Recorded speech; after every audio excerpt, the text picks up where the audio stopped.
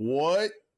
What is going on, everybody? We are live with episode 23 of The Scope. I am joined by my co-host, Buffner Gaming. How's it going, man? Good. How you doing? Hey to chat, everybody. We got a pretty good episode today. I'm pretty pumped. A lot of topics. We have a lot of stuff to talk about. Nothing like major and big, but there's a lot of stuff mixed around in here to talk about. Like you guys can see, I didn't have room to put chat Q&A, but if we do have time for that at the end, as always, love to have you. Shout out to the podcast listener. This show is, if you didn't know, also on podcast apps. My guy always downloads it every week. I love him. Then we also have the chat is on the screen for you guys. That is for you guys to talk and join the conversation. If you guys are watching this back as a VOD, I want people to be able to see what you guys were talking about. So chat is important to us. We love to hear from you guys as the show's going on. We might not always respond to it. We definitely read it, guides the conversation, and love to have you.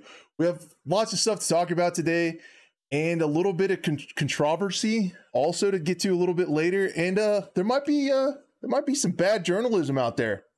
Might have to call out some bad journalism out there. It's gonna get spicy. So yeah, me and Buff had some good games over the weekend, man. That was fun playing some Rebirth. We did. We got a lot of wins. It was I was telling you offline. It's like some of the most wins usually in a play session for a Rebirth. It's like my lobbies. You know, the people out there that typically play with me know my lobbies get really tough. But for whatever reason, we were all clicking really well. We got a bunch of wins. Yeah, it was really a lot of fun. Definitely had a good time. Do I have the chat turned off? Why is it not working? Uh-oh. I just talk about the chat and then no. And then it's not there. And then it doesn't work. I love it. All right. That's great. Cool. It's my production team's fault. I'll fire him. Yeah. So the first thing, we had an amazing time playing Rebirth. It was a lot of fun this weekend. There was bourbon, beers, Rebirth. And then we also had, I hope it starts working. Sometimes it starts working. Then we also had a game. This clip is out there in the wild and it's going to resurface. Buff had an amazing clutch and the last guy he punched to death with his Ram 7 right in the face. Oh yeah. So that clip's gonna get out there. Trust me. I'm excited to see it because I didn't record it. So and then it also has my reaction on there, like freaking out. So that's good. That was crazy. I'm excited when it pops up because that dude was doing that crazy high end Warzone COD movement, and the bullets weren't connecting, so I had to beat his face in. Nice. He just punched him to death. The guy's like, it was so funny because the guy's like all hopping around, all cool, crouch sliding and B-hopping, and Buff's just like, no, dude. I wonder if he was playing with me. Do you think he was messing with me and then it just backfired on him? There's a good chance he was trying to cheese you a little bit, and then he just punched him in the face. Man, that's a bummer for him. Trying to show off. It was awesome. So throughout the show, I guess I'm going to try to figure out why the chat that I just shouted out is not working. So I'll work on that. But the first thing we were going to talk about is EA's CEO pay dropped by around 20 million last year. We could all have a moment of silence for Andrew Wilson because he is only going to make around 20 million this year. And I hope how's he going to survive, man? I don't know, dude. I hope it can keep it. I hope it can keep him off the streets. I don't know. It's going to be tough. It is going to be tough. I don't know. So then the other thing about that is this is, I don't know. I don't think many people watch this or listen to this anyway. So I guess we can throw a little bit of shade, but there's a little bit of weird journalism going on out there. Right? Around here, we like good journalism. Okay. We ask the right questions. We get to the bottom of things. That's what we do. But I saw people and you mentioned this too. You saw where it was quoted as saying like, how did it say? The success of FIFA and in Apex was offset by the failure of 2042. So financially, they just all the earnings from FIFA and Apex were the poor sales of 2042 and everything they had planned for microtransactions. That's a huge loss. We don't have specifics as to what that looks like in the background for the financials, but that's what I saw quoted. Yeah, so it makes sense. Battlefield's always been a huge title for them, and it's been a couple of years since we had one, and it bombed that bad. So Yeah, and with that, also, I thought that sounded familiar. So I went to go look that up, and that's actually what they said in their earnings call. So Mm, it wasn't necessarily exactly tied to this. What hmm actually happened, see, that's why we're getting bombing this. So we look at their actual SEC filing, and it was a shareholders vote to cut pay. And what is interesting about it is if you look at the article, my face is going to get blasted when my screen turns white. But um, yeah, it was for the fiscal year 2022. It was more about, I'm trying to think.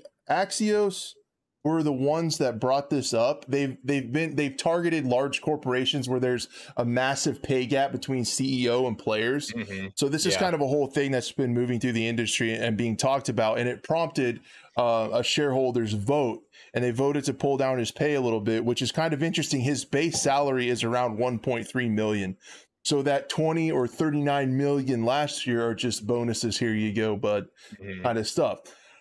Personally, like, that's a ridiculous amount of money. And if any way this is tied to Battlefield, like, that would make me internally happy because I don't I don't really like it very well. Yeah.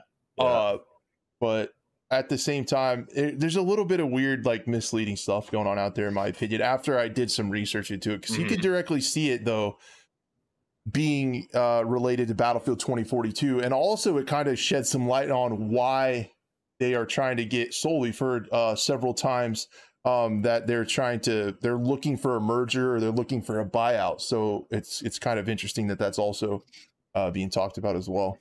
Yeah, and I wonder how long that merger or buyout has been, floating around before we heard about it. If that's something that whether it's tied directly to uh, the poor launch of Battlefield, or if it's maybe completely unrelated. But to your point of the pay gap between the CEO and especially all the bonuses versus the development teams and things like that, that's been something that's been going on for a few years in the gaming industry specifically. I think we've heard a lot about that on and off. And if you look at just CEO salary and bonuses in general across any industry, there's always a huge discrepancy. So that's nothing new. I mean, what was he making before? It was probably like what 30 to 40 million, which is just insane. I mean, and you look at all the Yeah. CEOs make a stupid amount, and then when you get to the development teams who are doing all of the work, they're not making nearly that much. So it's like, where's the distribution of the wealth? Especially you have the guys that are grinding every day doing the coding. Maybe if they were paid more, we we would get a better Battlefield. Yeah, exactly. I think I got the chat working. Also, the that's, yeah, like you said, that's a pretty common thing around like Fortune 500 companies. That's kind of how it Mhm. works. But I totally agree with you that it's something that could and should be talked about.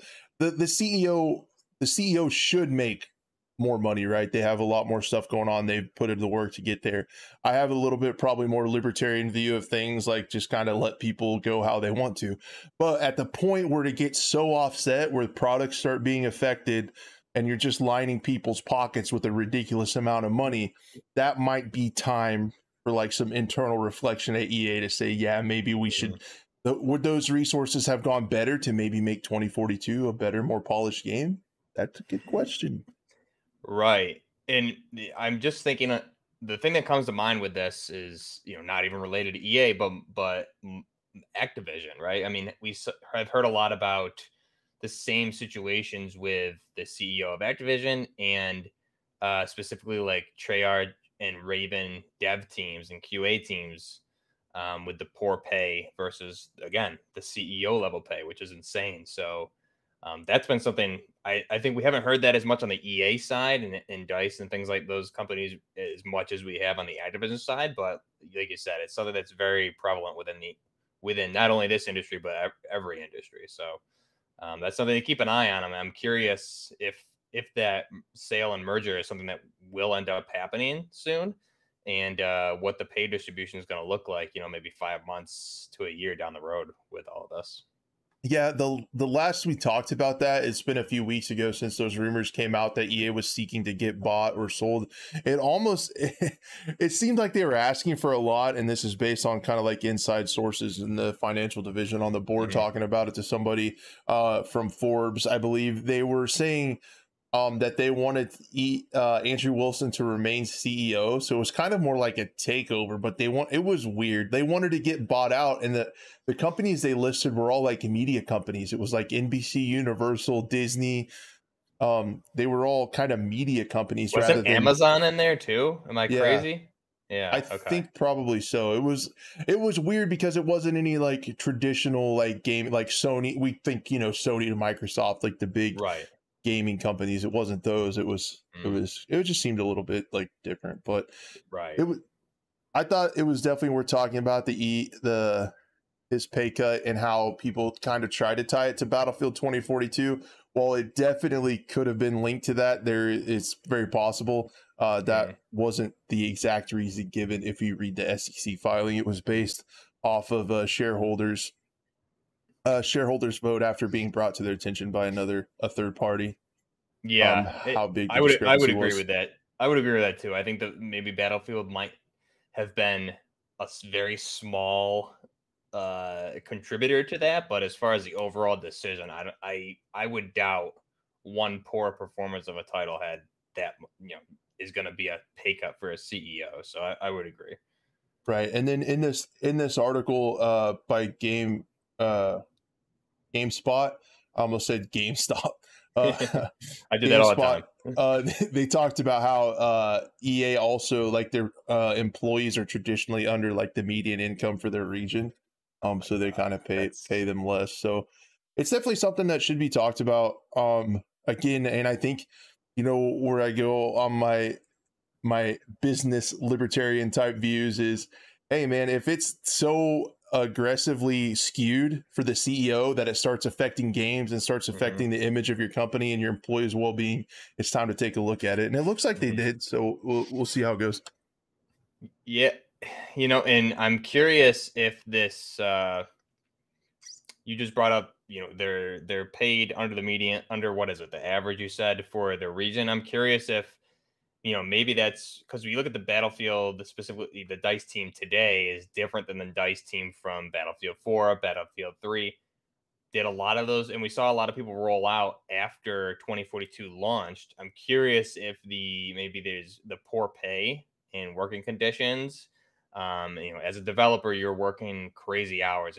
Anything IT related is usually a 24/7 on call type job, anyways. So I'm curious if that pay distribution and the poor payment to the development teams who are working on these games night and day had something to do with us having a completely different dice team today than we did in the glory days, well, at least what I would call the glory days of Battlefield, which was 3 and 4 in my mind. And I don't think we really have, like, what, Lars is the only prominent name that I can think of off the top of my head that's still around. But you don't really see any of those guys from Battlefield 3 and 4 days, unfortunately. And I'm curious if that had something to do with it. Yeah, there was actually like one map designer. When I helped Tom Henderson crunch those numbers on the employees, it was like there was like one designer who'd been there for like 15 years, and everybody else started when Battlefield 5 was like already launched. It was I like remember crazy. that. Yeah. It Okay. was So that's crazy. that's good information. That's not good at all. That's good journalism. So that speaking of bad journalism, I just messed up. That information came from the Kotaku article. I just found it. Okay. They actually spoke to a laid off customer service rep. I could pull this back up on screen so you guys can see it. And my production team get their crap together. Again, Justin with the $9.99 super chat. Thank you so much, dude. I really, really appreciate that. He says only 17 weeks left until Modern Warfare 2. It doesn't sound that bad if you put it that way. But Right yeah, around the dude. corner. Thank you so much, man. That's really incredibly kind of you. Thank you for the super chat. Um, so back to this article. Okay, I think I have it going. Yep. Kotaku talked to one of their recently laid off customer service reps who wished to remain anonymous because they did not want to be seen criticizing a former employer as they hunt for new work. They told Kotaku they made only $15 an hour after the most recent annual raise of just 10 cents. They and other staff located at EA Austin had complained about being forced to commute into the office while also dealing with poor pay. An MIT study estimated the living wage for the Austin, Texas area to be 17.46. So they were $2.46 under the estimated just living wage. But EA would rebuff requests for a raise, saying it was already paying market prices. They said, quote, EA does not compensate for cost of living. We base our compensation ranges on market data for what similar roles are paid for in geography and make adjustments as necessary. One HR rep told Austin staff last November in the company Slack. Based on screenshots shared with Kotaku, the company used a similar line when someone asked why EA's rates still seem to lag behind the median range for other technical support roles in the city based on data provided by recruiting sites like Glassdoor. EA did not respond to requests for comments. So you have it looks like 3 separate sources: Glassdoor, an HR rep, and the former HR rep, that all say that it's below like minimum livable wage, which is pretty crazy. Yeah, that's actually really disappointing to hear because I mean I'm in the IT industry myself. Um, I've been a developer. I've done all those roles. That's it. Kind of makes you. That's where I think I'm definitely guilty of it too. Is like criticizing the development teams on Twitter just because that's who else are we supposed to at our responses and feedback at. But ultimately, I mean, can you blame them for delivering a product? Especially with a live service, that the world of live service that we're in now, if you're not paying these developers enough to provide said live service, that goes to the company itself, not the development team or the development company. If you look at like Raven, all these guys are under Activision, and if you look at Dice, they're under EA, right? So that needs to be something that changes within the industry, not just the gaming industry, but industry in general. But that would be I would say we've seen a decline in gaming or quality of gaming products, right, that have been delivered probably the past 6 years ish. I would say you could even extend that time period a little bit.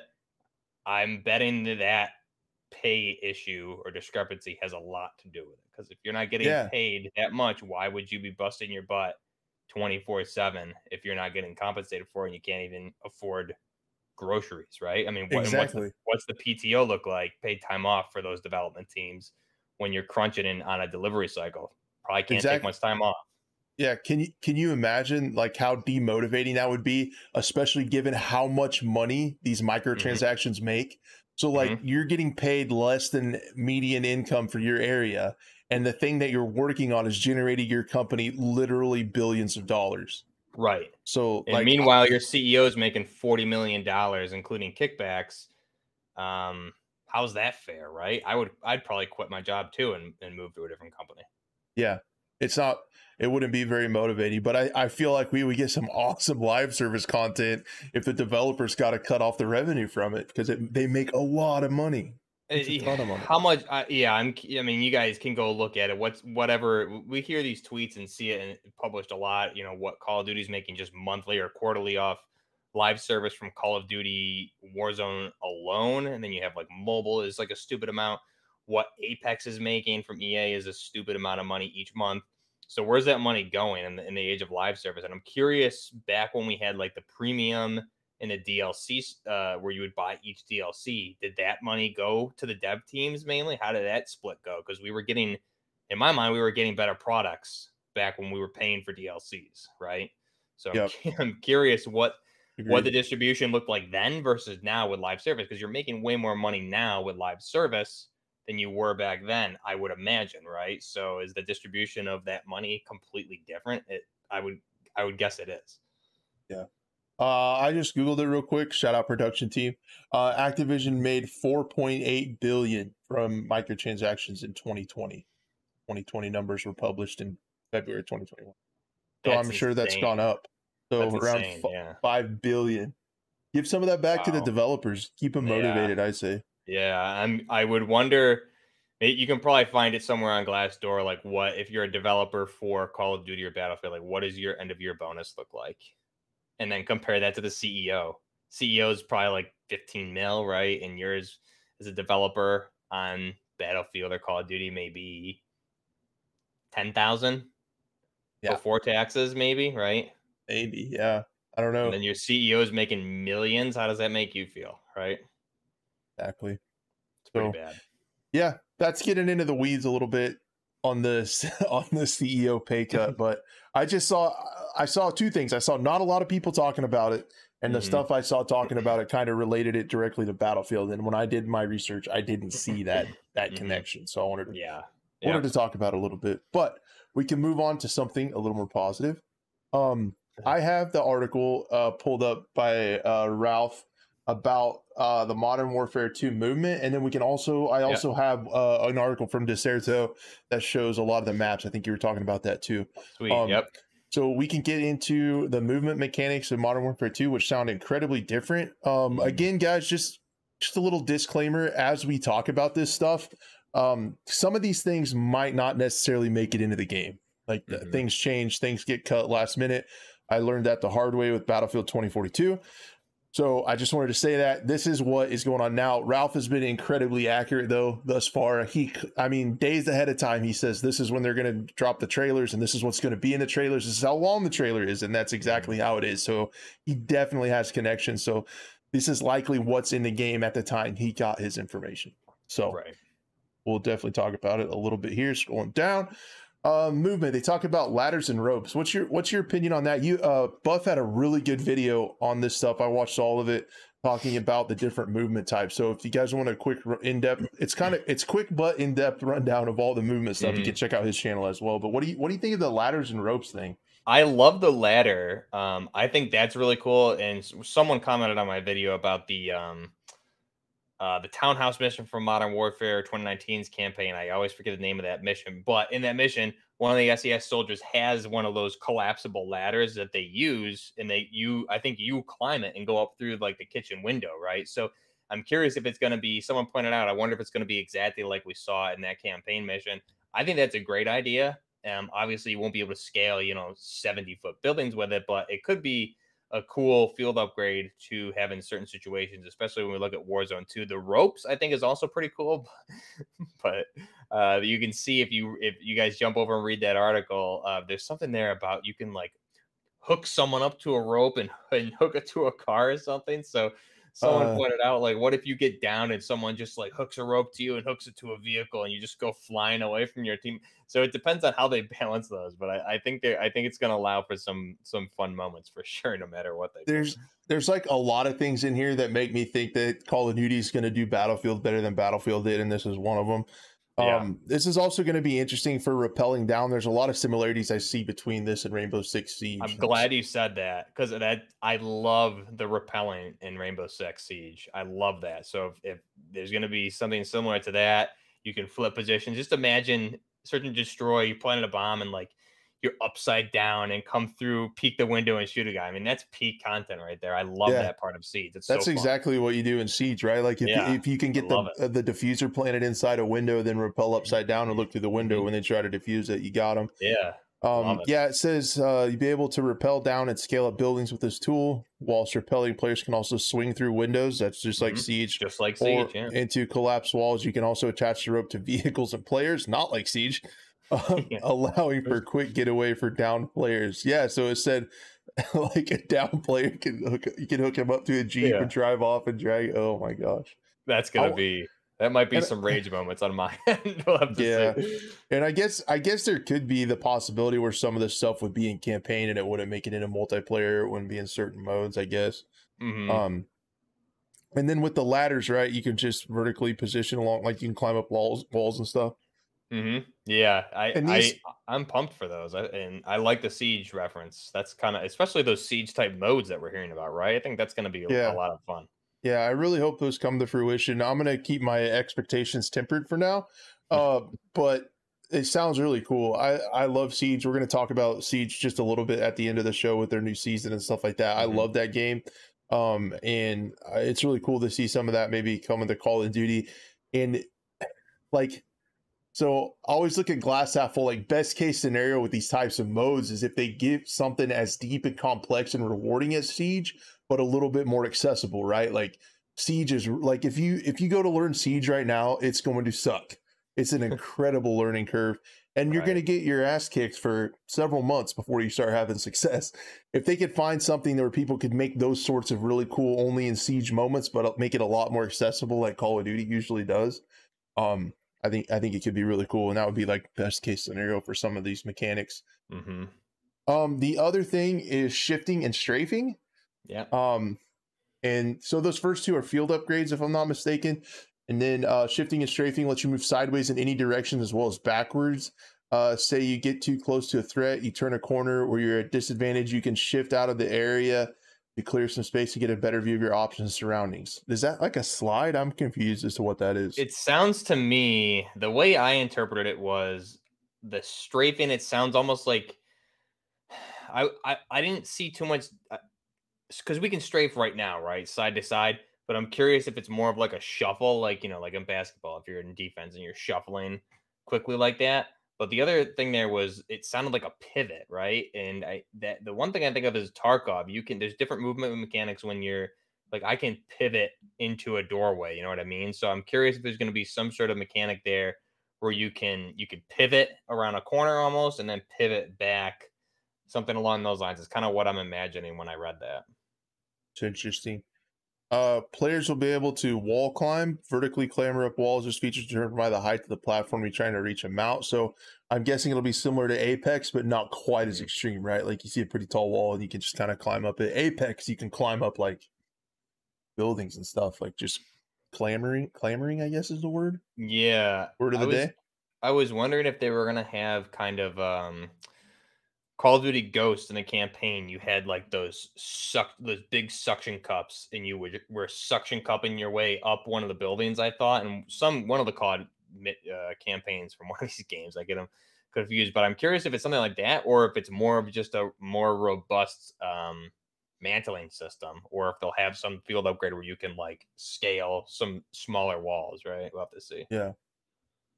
Um, so that'll be good because sometimes like having tiny walls that you can't jump over is just frustrating. If you can move around the map easier, I think that's probably a good thing.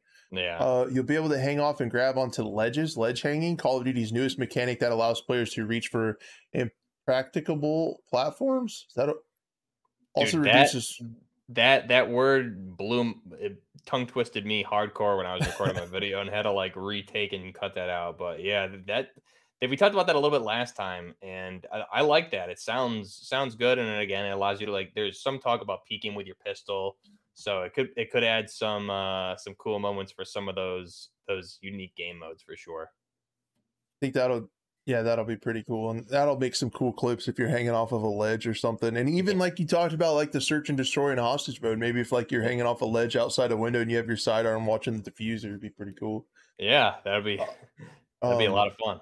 yeah, my brain's probably going a little crazier than it should right now, but that's whatever. Well, I Uh, think some of the guys that even saw the footage said that that's something you can do as of what they were shown and talked to about. That may have changed, but they said they were playing around with you being able to hang and use your pistol at the moment. So we'll have to see if that is something that stays or if they just make it so you can ledge hang and can't use your pistol. But I would assume they would allow you to. that's pretty cool. Um, Sliding has been revised, which I think is good. We'll see if it's Hmm. for the better, allowing for players to now slide into a prone position as well as down angled inclines and slopes. The down angled inclines and slopes, I get. Like right now, if you Yeah. slide down, it makes your gun raise up. It's incredibly annoying, but Hmm. I just hope sliding's toned down a little bit. I don't know if it will be. Um, Played a lot of Rebirth this weekend, and I probably wore out my C key just constantly sliding. Yeah, Uh, I would really like to see some sort of cooldown mechanic at some point because with the super sprint, we had, you're not supposed to go to super sprint all the time. There's a cooldown mechanic, but that can be countered with the slide and then right back into it. So I would like to see some sort of cooldown, um, kind of like an energy system like we see in Tarkov. Obviously, not as complex, but I really hate, especially with the new Serpentine perk that they added. Right? I hate the sliding sprint slide. It really, I think it just takes you out of gunfights. I want the game to be more gunfight focused, and I feel like we're so far away from just what used to be good gunfights within the game, and they're going the wrong direction. So I hope that's something that they keep in mind with this and keep it it more oriented towards being able to have gunfights and not, bunny super move out of an area like you're the Flash or something, right? Yeah, it is really silly. Like, it looks silly. Like, people just It sliding does. around everywhere on the streets and stuff. Like, I don't know. Yeah. At the same time, I do totally understand there is a skill gap there, right? Like, if you're really good with the movement, that's something you hmm learned, and like, you're There, it's yeah. good for you. But But also, I mean, sliding was only introduced in COD Ghosts, and I've been playing COD for I did a comment somewhere on Twitter the other day, like 19 years or something like that. I don't know, and there never used to be sliding, especially in the OG Modern Warfare. So, is it a good feature? I think so, but it needs to be a little bit more controlled in my mind because we were doing crazy stuff back in the day without sliding, and there was still a skill gap there. So, um, I'd like to see it toned down a just make it like Battlefield 5. bit. I actually played Battlefield 5 this afternoon. It was awesome. There you go. Bunny hopping is dependent on the height of a player falls from. The greater the height, the more speed boost you will gain onto your bunny Mhm. hop. So that sounds kind of Titanfall Apexes as well. I bet Yeah. it won't be. It won't be. It shouldn't be that severe. No. Um, the quick sidearm draw for hip fire feature that allows you to quickly switch to Ooh. your sidearm with one hand. This can also be done with lethals. Yep. I want this in Tarkov. I want this I in Tarkov I because, bet they'll add it now too, right? If COD's doing something that they don't have, I bet it's man, gonna I we'll hope be so seeing it. because it makes so much sense in Tarkov. Because right now in Tarkov, pistols are like you don't use them for anything. They're Right. almost useless. hmm If you have a jam or if you run out of ammo, and by the time you switch to your pistol, you're probably You're dead. toast. You're Yeah, dead. Yeah. the only time people use pistols in Tarkov is if they're like memeing around or doing it for a challenge. So Right. like this, if you had it to where in Tarkov, if you have like a jam or if you ran out of ammo, you would have an increased speed on pulling out your sidearm, and you hmm could just point shoot it. Would Did be you so see? cool. Did you see what the animation looks like yet? By chance? What was it on your video? No, I couldn't show it. Right. I saw it after published the video, but COD Mobile is like there's a lot of things in not COD Mobile, the mobile version of Warzone that's coming that's gonna be tied to Warzone 2. So someone did send me the Warzone mobile version of that. And basically what it is you'll have your gun, okay, I'm shooting, and then if you're on a sling, right, you're gonna just let it go on your sling so your gun will be to your side and you'll quick draw your pistol, whether it's out of your chest rig or on your side. So you'll still have your gun up, but it's still on sling, and you're holding the barrel with one hand, and you'll quick draw the pistol and point shoot. So it'll be it. I love the way it looked, and again, like you said, how useful would that be in Tarkov? But especially in Warzone, right? Like who uses pistols in Warzone unless you're right off the bat? And in a lot of situations, same thing. But by the time you switch weapons, if you run dry, same situation you mentioned in Tarkov, just being able to pull out your pistol quickly, especially if that perk allows it to be on your rig and you're dry, pull it out of your rig, point shoot. I think that's an awesome feature. I'm really pumped for that. Yeah, that's really cool. I hope that catches on because if you think about it, it's a really great way to make pistols viable. I'm not hmm talking about dual Diamatis or dual Psychops, but I mean like to make Right, it to right. where it actually kind of makes sense to maybe carry around like a 1911 just because, there's the higher damage of the 45 ACP. Like if you Right. get somebody close and one or two hits from that and you finish them off. So I think that's I really, really like that. I Um, love it. Yeah. the suppressor meter is really interesting. You can change the size of suppressors, and depending on the size, it'll affect recoil damage and ranges. There'll Mhm. exist a meter that players will be able to mess with and find their balance. When we initially talked about them being able to change attachments and stuff, we wondered if it would be presets, but this almost sounds like a slider. Yeah, this is weird. I didn't really know how to interpret this because they're saying the size of your suppressor. So am I going to have a meter with my suppressor there, and by moving the meter horizontally, is it going to extend the length of the suppressor, or is that maybe they're saying just stat wise the suppressor will be the suppressor, the same size, but you'll be able to extend the abilities of the suppressor? We'll have to wait and see, but yeah, it sounds like it's going to be anywhere within that range you want to slide it to. Yeah. It sounds like you can slide it to maybe make the suppressor longer. You'll have Hmm. less recoil, but reduce damage and ranges. So you can Yeah, kind of change it like that, which is interesting. I like that a lot. I Um, think it goes to that what we talked about last time. There's pros and cons, right? You as a player now need to make a decision how you're going to kit yourself up to go into the game, which I love that. yep, it's cool. It's gonna add so much like diversity to loadouts and stuff, and Yeah. even more customization. Hmm. As far as grips, it says an operator will have the option of choosing between a set of different tactical handlings and techniques. This can affect the accuracy and speed of a weapon. Magwell grip, C clamp grip. Hmm. That's pretty normal. I'm pretty pumped for that too. And again, that was one that I didn't really know how's that gonna look, but am I gonna be able to based on the grip? Because C clamp versus other type of grips, there's gonna be pros and cons with that. So that's just if they're going that in depth, that's gonna be a lot of fun to pick that stuff apart. What attachments, where do you want your meter? What kind of grip should you have as your operator? What are the pros and cons of a C clamp versus other grips? That's really cool. So I like Yeah, that. It sounds good to me so far. like a Magwell grip might be faster ADS, and a Steve Hmm. clamp grip might be less recoil, but Yeah, vice versa. That's it's pretty cool. great. Magazine check animations for modes with a limited HUD. You'll be able to inspect a weapon's magazine count. That's in Tarkov. Um, Yes, love it. Essentially, that's pretty cool. Um, Reticle display weapon ammo count, seen with revolvers and shotguns. Hmm. But yeah, so that's not too wild. That's Yeah, it all that's sounds really good. I'm some of those like we talked about. I'm curious to see how they play out in game and what they'll actually look like. But it all sounds good, and it sounds like the next evolution of what I would want in a modern warfare title. So over 2019. So I think these are all good items that we're hearing so far. yeah, I think so too. And then there's an article over on Deserto that talks a little bit about maps and modes. There's like nothing like, let me zoom in for you guys. There's nothing like too earth shattering on this really.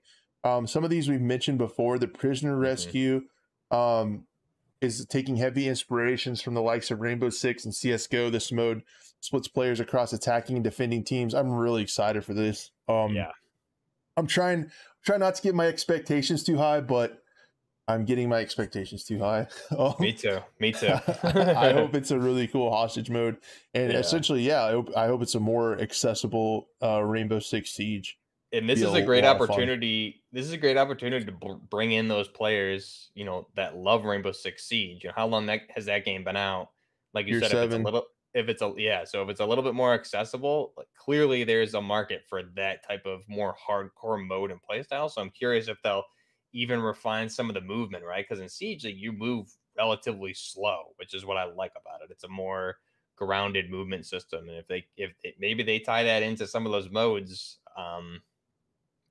You get a huge Siege crowd and a yeah, Tarkov crowd from some of those other, maybe if there's DMZ, and they can refine the movement in those modes. That would be smart, especially 2 years of support in this COD 2.0 that we're hearing about. That would yeah. make sense to me. Yeah, and it would make sense. I heard DMZ. There's rumors that it might be coming later, and Hmm. stuff like that might make sense if this game is going to be around for 2 years. This Hmm. stuff all doesn't have to be there at launch. They can add that as Right. we go and keep players. Yep. Because I mean, it's a lot. Because if you think about the spectrum they're trying to cover with this game, you have like traditional COD multiplayer, then you have Warzone 2, then you could potentially have the DMZ, then you have these tactical type modes, which are traditional S&D, but like knockout and the attack defend, and then Hmm. even in the bigger ground war where they're trying to do like a battlefield thing, there's Yep. destruction, there's vehicle destruction and husks, there's aquatic vehicles and all that stuff. So it's like they're trying to do a lot, it sounds like, Yeah. and they're trying Yeah. to like gun for everything. But Yep. to be honest, in the AAA first person shooter space, they don't have a lot of competition. They don't, and I mean, right now COD's king, and if they can create a an area or a platform for the fans of other FPS games like Siege, like Tarkov, you're only going to grow. And what does that mean if you attract more players? It means more monetization from battle passes and skins and things like that, right? So Yeah, it hopefully would, since would they make sense. hopefully they don't get a total monopoly and go the Diablo Immortal thing, and we have to pay $15,000 on loot boxes to get a meta M4. Yeah, I you can shouldn't have even said count me that. out. You can count me out if we get to that I shouldn't point. have even said that. So then knockout is an interesting mode as well. It gives smaller teams a limited number of respawns, 2v2 or 3v3. This sounds a lot like what was the hill mode in Vanguard? Uh, Was it just called King of the Hill? King of the Hill, I think is what it was. Yeah, yep. That's what that sounds like. And then gunfights coming back again, man. I love gunfight in Modern Warfare. I still play it. I played a bunch of it over the weekend as well, so I I'm played some excited to see games that with you. come. Yeah, it was a lot of fun going back to that. I hadn't played it in well over a year, so Yeah, it's really cool. It's just a cool mode. Like, especially, it's really nice if you haven't played COD in a long time. You don't have to worry about leveling up your guns and stuff. Everybody gets the same one, so it's pretty cool. exactly. Game modes. So this is what we're gonna get. Wait, that's what we talked about. Oh my gosh. Then you got the normal regular ones. Here's the maps. Right, right. This is what we wanted to get. Yep. Um, Core maps are your standard 6v6 design. Battle maps are larger spaces built for more sizable lobbies akin to ground war, while large battle maps are the most expensive of them all, exclusively designed for the biggest modes to offer. So there's 3 different sizes. Core maps in Modern Warfare 2. Museum, set in Spain, Museum has been described as more of a traditional COD map, boasting a 4-lane layout. So, and that's the other thing that I really like about this setting for Call of Duty. It lets them go like anywhere in the world. So there's a lot of stuff here to look at, or they can, there's just so much flexibility and diversity in maps, and that's what I like. That's why I love modern military first-person shooters. There's an endless supply of content. Yep, I like it a lot. As the name implies, Grand Prix is a map set in the middle of a Formula One race track in Asia.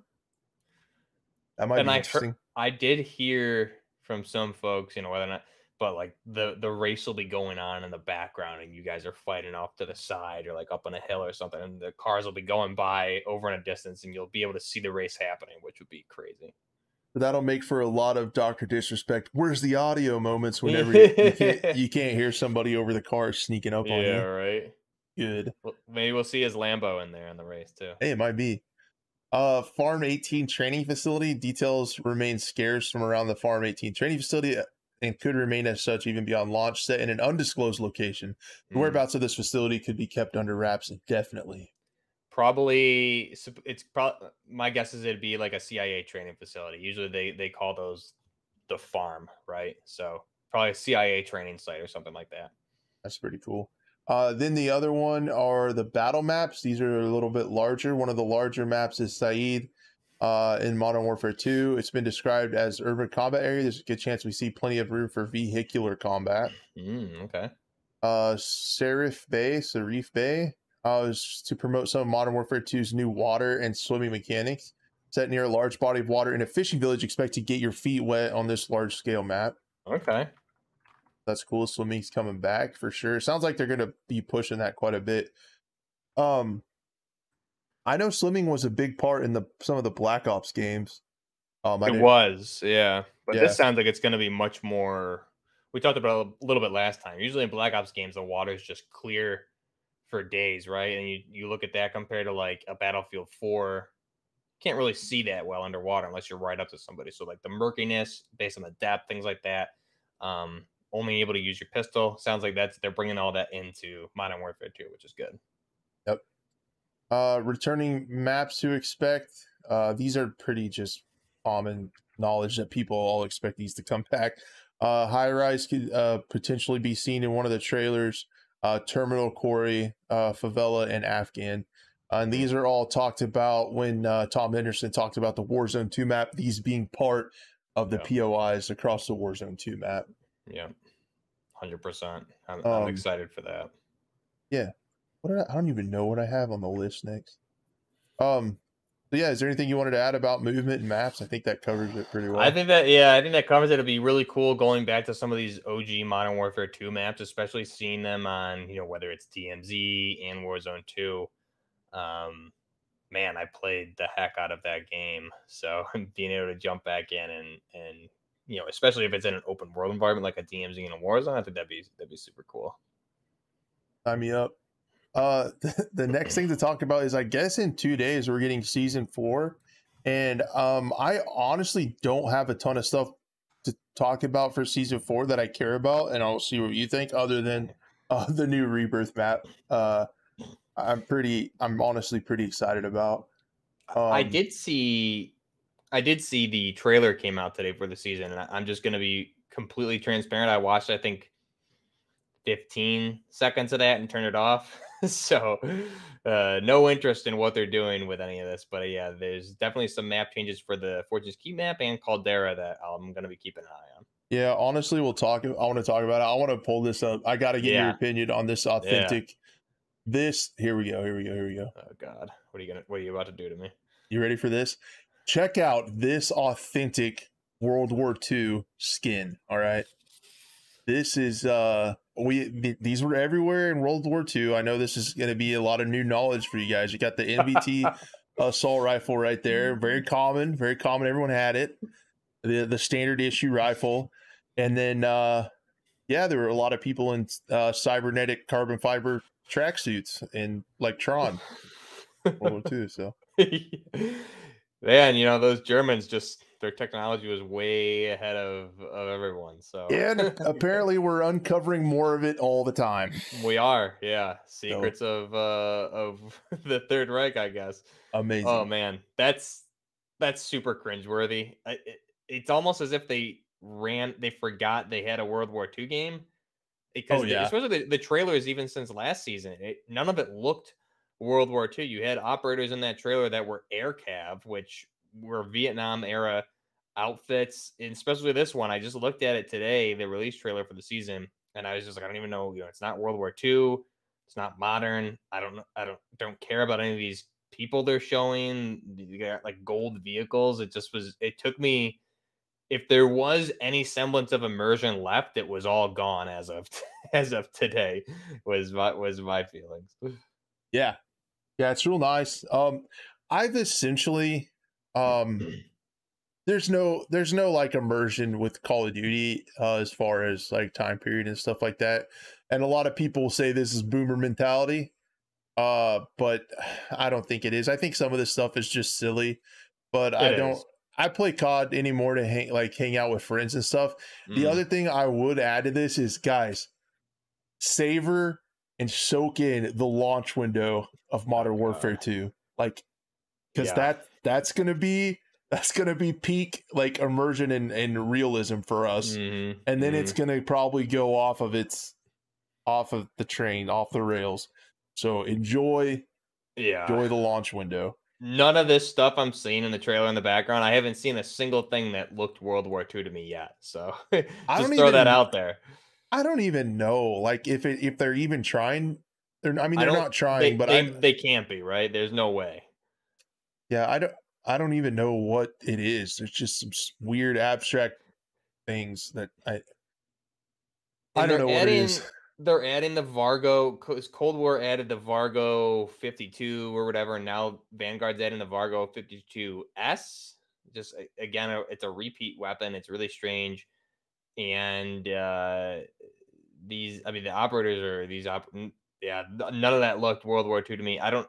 It's strange because they're adding these weird weapons, and you look at like prominent World War II weapons. I was still waiting for an M1919A6 machine gun, and I'm kind of shocked that they never brought that in. And we're at now we're just out of the realm of anything authentic to World War II. So that I think any opportunity for that is gone. I don't recognize nor have heard of any of these World War II weapons that they're bringing in. I don't know. It's weird. Yeah. I think I have it in my head that like Call of Duty is just to hang out, run around and shoot with your friends. And if I want immersion, I'll play like Tarkov or I'll play Battlefield 1 or Hell Hmm. Let Loose Hmm. or Squad or something like that. Like it doesn't really make me mad anymore, but like if it never really did make me mad. It's just kind of it's Yeah. just silly, It's but just it's silly. Yeah. yeah, but it's still fun.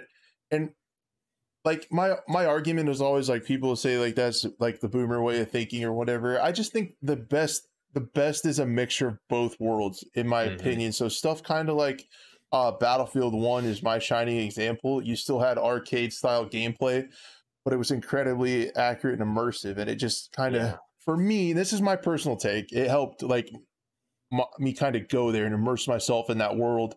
Call of Duty is just silly, but it's still fun to just run around and shoot people, your friends.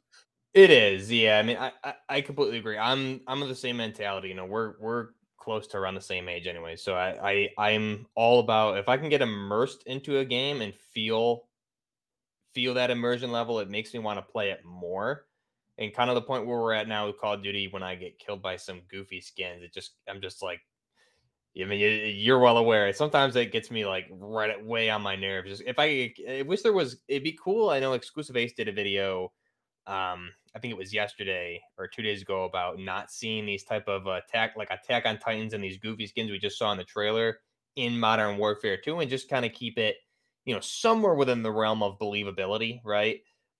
Or something that's been proposed with the community for a long time is have an immersion filter. So those crazy kooky skins, if I don't want to see them, I don't have to see them, and it just defaults to a default skin. I think that would be a good compromise. Whether that's something that's even possible, I don't know.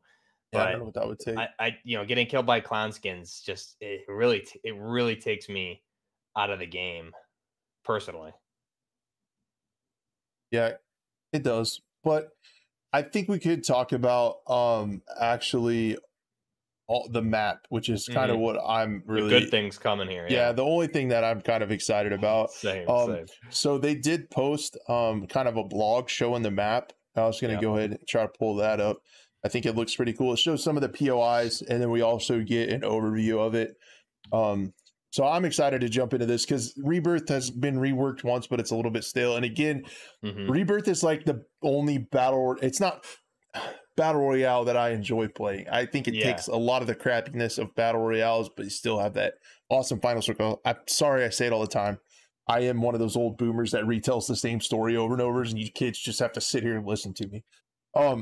So at the top here, this is the Grand Tour or Fortune's Keep. So there's the map. Mhm. If I remember right, it's like 20 or 30% bigger than Rebirth Island. Yeah, I think that I saw the overlays. It looks. I think some people were theorizing, and I don't know if it said it in this blog post because I honestly have not even seen this yet. Some people were theorizing it instead of it may up the player count from 45, but we see a rebirth up to 60 because of the size difference. I think that'd be good, but it does Cool. look nice. Oh yeah, Codename Brawler does have a really good point in the chat saying round-based zombies has also come back after almost an entire year. So I did, yeah, yeah. that's actually pretty notable.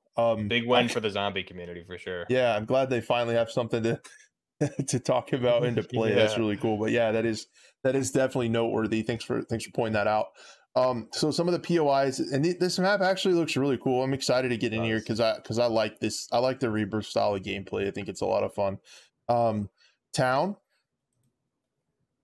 everyone, meet Town. There we go. Um, Nice urban combat. yep. And then is this a different one? It's so confusing. Cobblestone alleyways and long abandoned stairwells make it tight, close quarters. I guess this is still part of town, so we It can looks see like it's like a different. It looks like it's a shot from the opposite side. I'm thinking so. There's maybe, right? clock tower. I just downloaded the image to my computer, so that's good. There and there's the clock tower here. So Gotcha. like yeah, it's like a Yeah, different yeah. image of it. So Okay. there's Yeah. that. If I zoom in, does this look better? Yeah, It probably. it reminds me. I'm curious your take. It reminds me of like a Sicilian or an Italy type village, does it not? It kind of has like that Italian old school look to it to me. It's Yeah, kind of what I'm Milsim seeing. guy says Assassin's Creed 2. I see that. Yeah. Um Under and exactly. Yeah. and then I think if there's a couple of maps in Black Ops 4 that this reminds me of. Yeah. I know Um exactly what you're thinking of. Yep. I can't remember the names of them, but there's like a villa and like they have Yep. those clay like roofs and stuff. Yeah. Then Smuggler's Cove, so this looks pretty wild. The underground stuff. And then we see a redeploy balloon as well. Some of the other ones, and then here, this is the entrance to the cove. It looks like next to town. I really like the colors. I hope these colors kind of come through. I kind of like the little bit more vibrant look, and Caldera is a little bit more bland and stuff like that. I just personal Yeah. preference. I kind of like it's not over the top, but like a Fortnite or anything. But like I like the Mhm. saturated grass and kind of the blues and Yeah. reds and grays. I think it looks It cool in the makes it red easier truck to and stuff. see enemies too, in my opinion. Maybe that's why I like it. My vision is like going, I swear. Keep. So this is on the other side of the map. It just looks like another massive building. This could be a really intricate map. There's a lot of cover. It gets a Yeah, lot. So that's a dense like urban area right there. You know, there's a lot of buildings. I'm really curious how this is gonna play. yeah, I hope it's not frustrating with camping, because sometimes Yeah. people get a little campy in these game modes. This looks like the inside of it as well. It's got a cool looking courtyard. I really Yeah. like the colors. I hope these are Yeah. some of the colors we see in Modern Warfare. Definitely looks like a big overhaul to the color scheme from what we've seen Yeah, so far. So I'm not sure if that's how the map will look, or if these are kind of have some color adjustments to them. yeah, have to see. And then the winery, shout out wine. I love wine. So I'll be checking this out. Yeah. It looks cool, old school architecture and stuff like that. Yeah. Yeah. I don't know. I guess just because these are probably still images, but the graphic detail looks really cool. And then here's a little bit more of an open area. This looks like behind the winery. So these are the hills where the grapes are grown, and then this is out on the beach. Yeah. Again, so yeah, this is 2 days away. I'm really excited to play this. Yeah, this is gonna be interesting to jump in and play. I think it's great to have a map overhaul, and I talked about it briefly in one of my videos. I'm curious. This all looks good. This is a big win in my book. I'm just hoping they do some of the weapon adjustments, like specifically the STG-44 and things like that, because there are some areas in this map that I can see are going to be a big problem for kind of those beam machine weapons. So I hope they at least like lower the damage a little bit if they're not going to add recoil. I can definitely see it being a little front, like that shot right there, that lighthouse.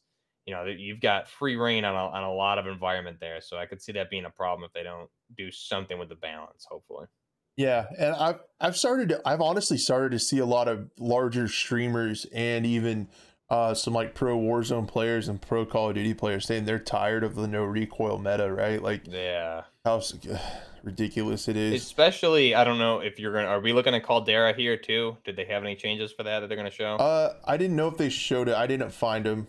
Okay, I did see there was the only thing I've seen is an overhead view of what it's kind of going to look like, and Raven did say that they're removing a lot of the trees. So again, if they're removing that dense forestry, which I think is good, but also then you really need to do something with those weapon balances, right? Because if it's just going to be much more open, it's going to be an even bigger problem.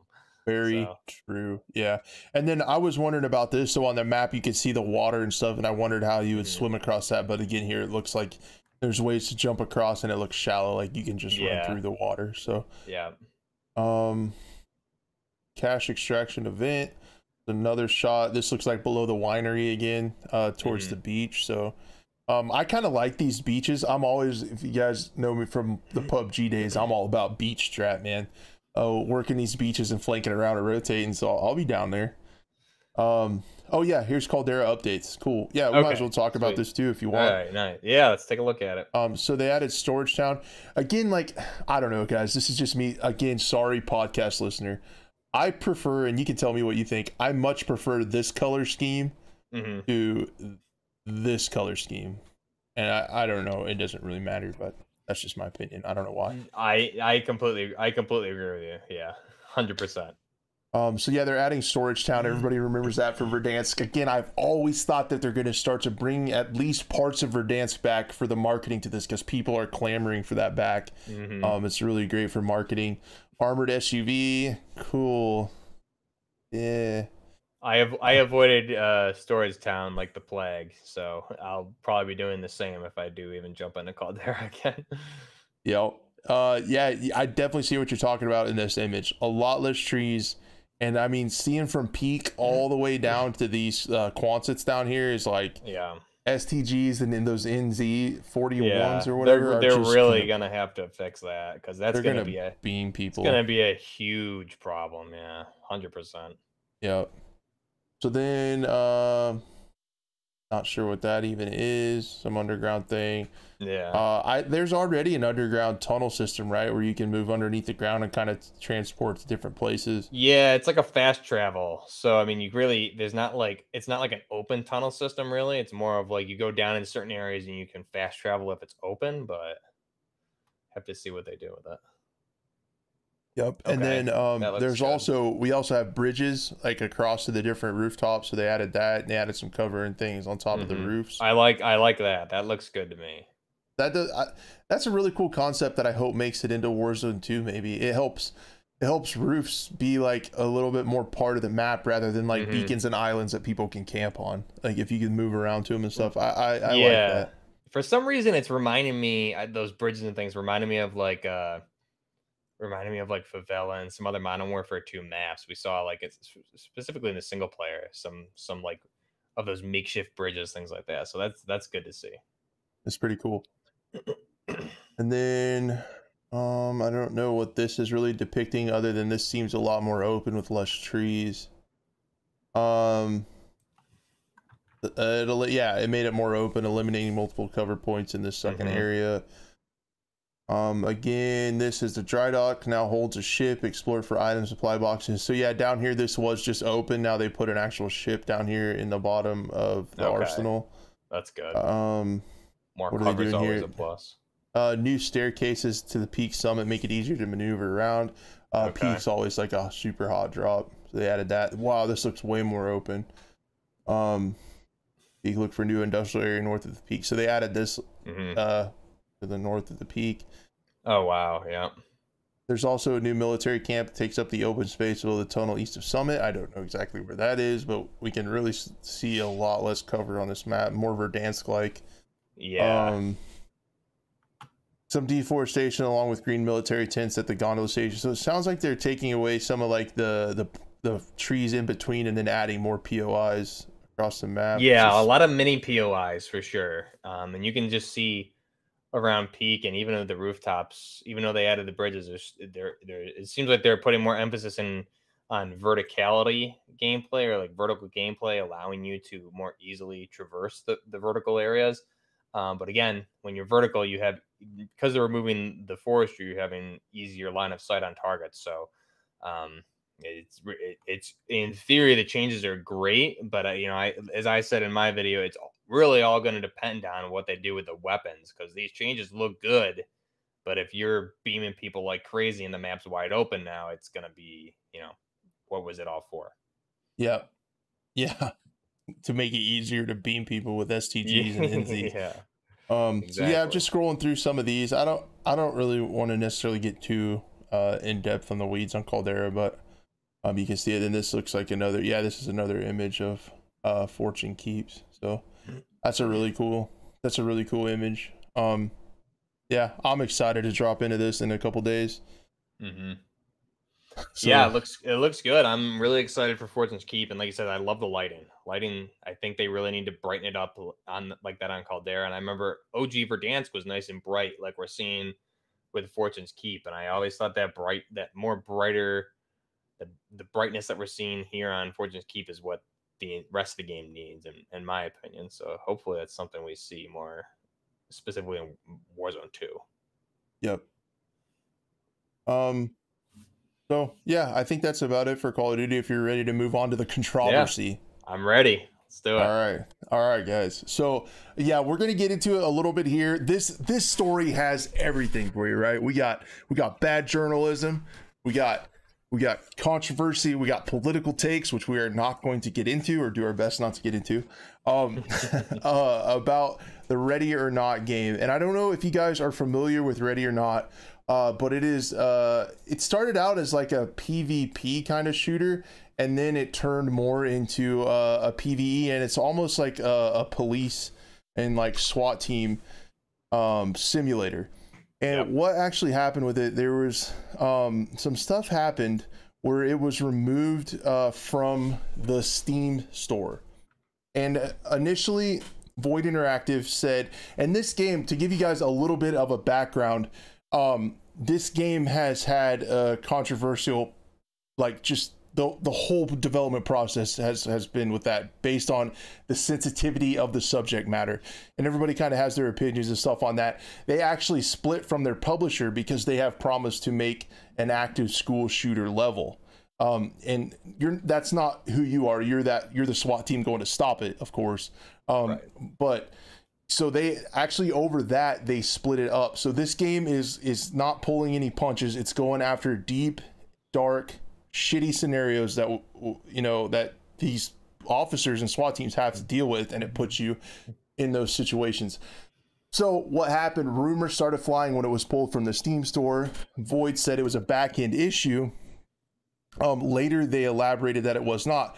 In that downtime, several articles started to come out making a lot of assumptions, and saying things like it was pulled because of the sensitivity of the material. What they did was, and I'm not saying there was no wrongdoing here. I think they also made a little bit of a mistake with the nightclub name and the timing of release. And I don't think they did it on purpose. I can't imagine them doing it on purpose. I Definitely give people not. the benefit of the doubt. It doesn't make any sense why you would do that on purpose. But what happened was, and what these articles said on like PC Games and stuff like that, is that it was pulled because they released a nightclub shooting level, just the worst timing ever, on the anniversary of the Pulse nightclub shooting in Florida. And then, so they thought that's why it was pulled, because of the sensitivity of the material, the timing of it, that Steam took it down. So then it came out later, and there's a weird deal about certain news outlets. If you guys want a full rundown on this, Big Fry did a video covering it really, really well. There's been people after this game and trying to get it taken down, which is just, we can get into this a little bit. It's just really weird to me why they want to try to take it down over the sensitivity of the material. But then finally they posted why it actually was taken down. So what actually happened after all these news stories were published, the Prism nightclub that they used in game is actually a chain of nightclubs in the UK, and it was a copyright issue. So understandably, the Prism nightclubs in UK didn't want their name on this level, which totally makes sense. So Right. it's like this whole crazy thing about like people like kind of seemingly attacking this game, and seriously, this game goes right at it. Like you saw in that trailer, human trafficking. They have a level that I watched Big Fry play where it's essentially Jeffrey Epstein's house, is what it's modeled after. So like you go and clear this just like a kid's birthday party, and then as you peel back these levels and get deeper and deeper, you find some really pretty crappy stuff going on in some of the rooms, taking out the armed guards and stuff like that. And then again, this nightclub shooting, and then also they're going after, they're making a school shooting level too. So I don't know what you think of all that. It's good marketing, but at the same time, it's incredibly immersive. And I think some of these situations that unfortunately happen in the United States, like I don't think sweeping it under the rug is the issue. I think holding the people accountable that do it is the play. And I mean, if you want immersion in a video game, that's what Ready or Not's doing. Yeah, I mean, it's unfortunate we had some of those bad reports going out about why that happened. So I'm glad you just covered the actual reason. It was a copyright issue, and they did the right thing and renamed it and re-released it. It's back up on Steam. But yeah, you said it. This is an immersive game, and it's a realistic game. I think there's two terms that I don't typically like to put together in games. That's realism and immersion. I think they should be separate for games that are more arcadey, like Battlefield or Call of Duty. But for this, immersion and realism are definitely intertwined, and they should be. This game is sticking to its guns, and I've been a huge fan of this since I saw it. I've watched a lot of Big Fry's coverage and a lot of other YouTubers and content creators that have been covering this. I haven't played it myself yet. I'm definitely going to be purchasing this, and the mod support for this looks awesome. People are already have mods out there for SEAL Team 6 raids, everything like that. But this is a game that's tackling an area in the gaming industry, specifically modern first-person shooters, that I've been waiting for years. This is something that I would love to get in. You and your buddies get into this. The comms on this, the teamwork, the immersion just would be through the roof. And a lot of these real world scenarios we're talking about, obviously they can be sensitive subjects, but at the end of the day, it's a game and you're the good guys going to stop the bad guys. I can definitely see it being a sensitive subject. But you look at Modern Warfare, original Modern Warfare 2, with that airport no Russian level. This is something we've seen in games in a long time, and I think these guys are staying true to their vision, which I'm very happy with, because that's the game that I want to play at the end of the day. Yeah, and it works out for them because it gets people talking about it, right, from a marketing standpoint. But I think it's done in a way that's not why they're doing it. I think they're Right. doing these kind of controversial levels and stuff like that to add to the immersion realism, because whether we like it or not, we all obviously, no one likes that this shit happens. That they're putting it in a game so you can experience what that would be like for those people that have to put a stop to this crap that's going on. So and that's why they're having these levels, because it adds to the immersion, because unfortunately this shit happens.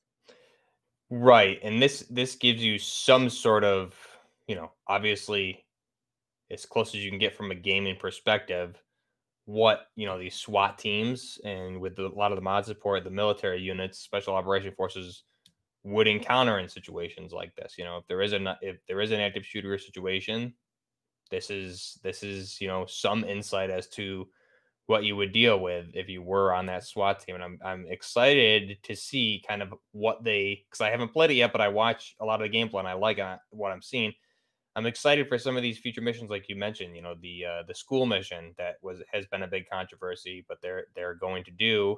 They had a big press release about that. I'm curious to see how they handle that, as far as throwing things at you and having you make decisions.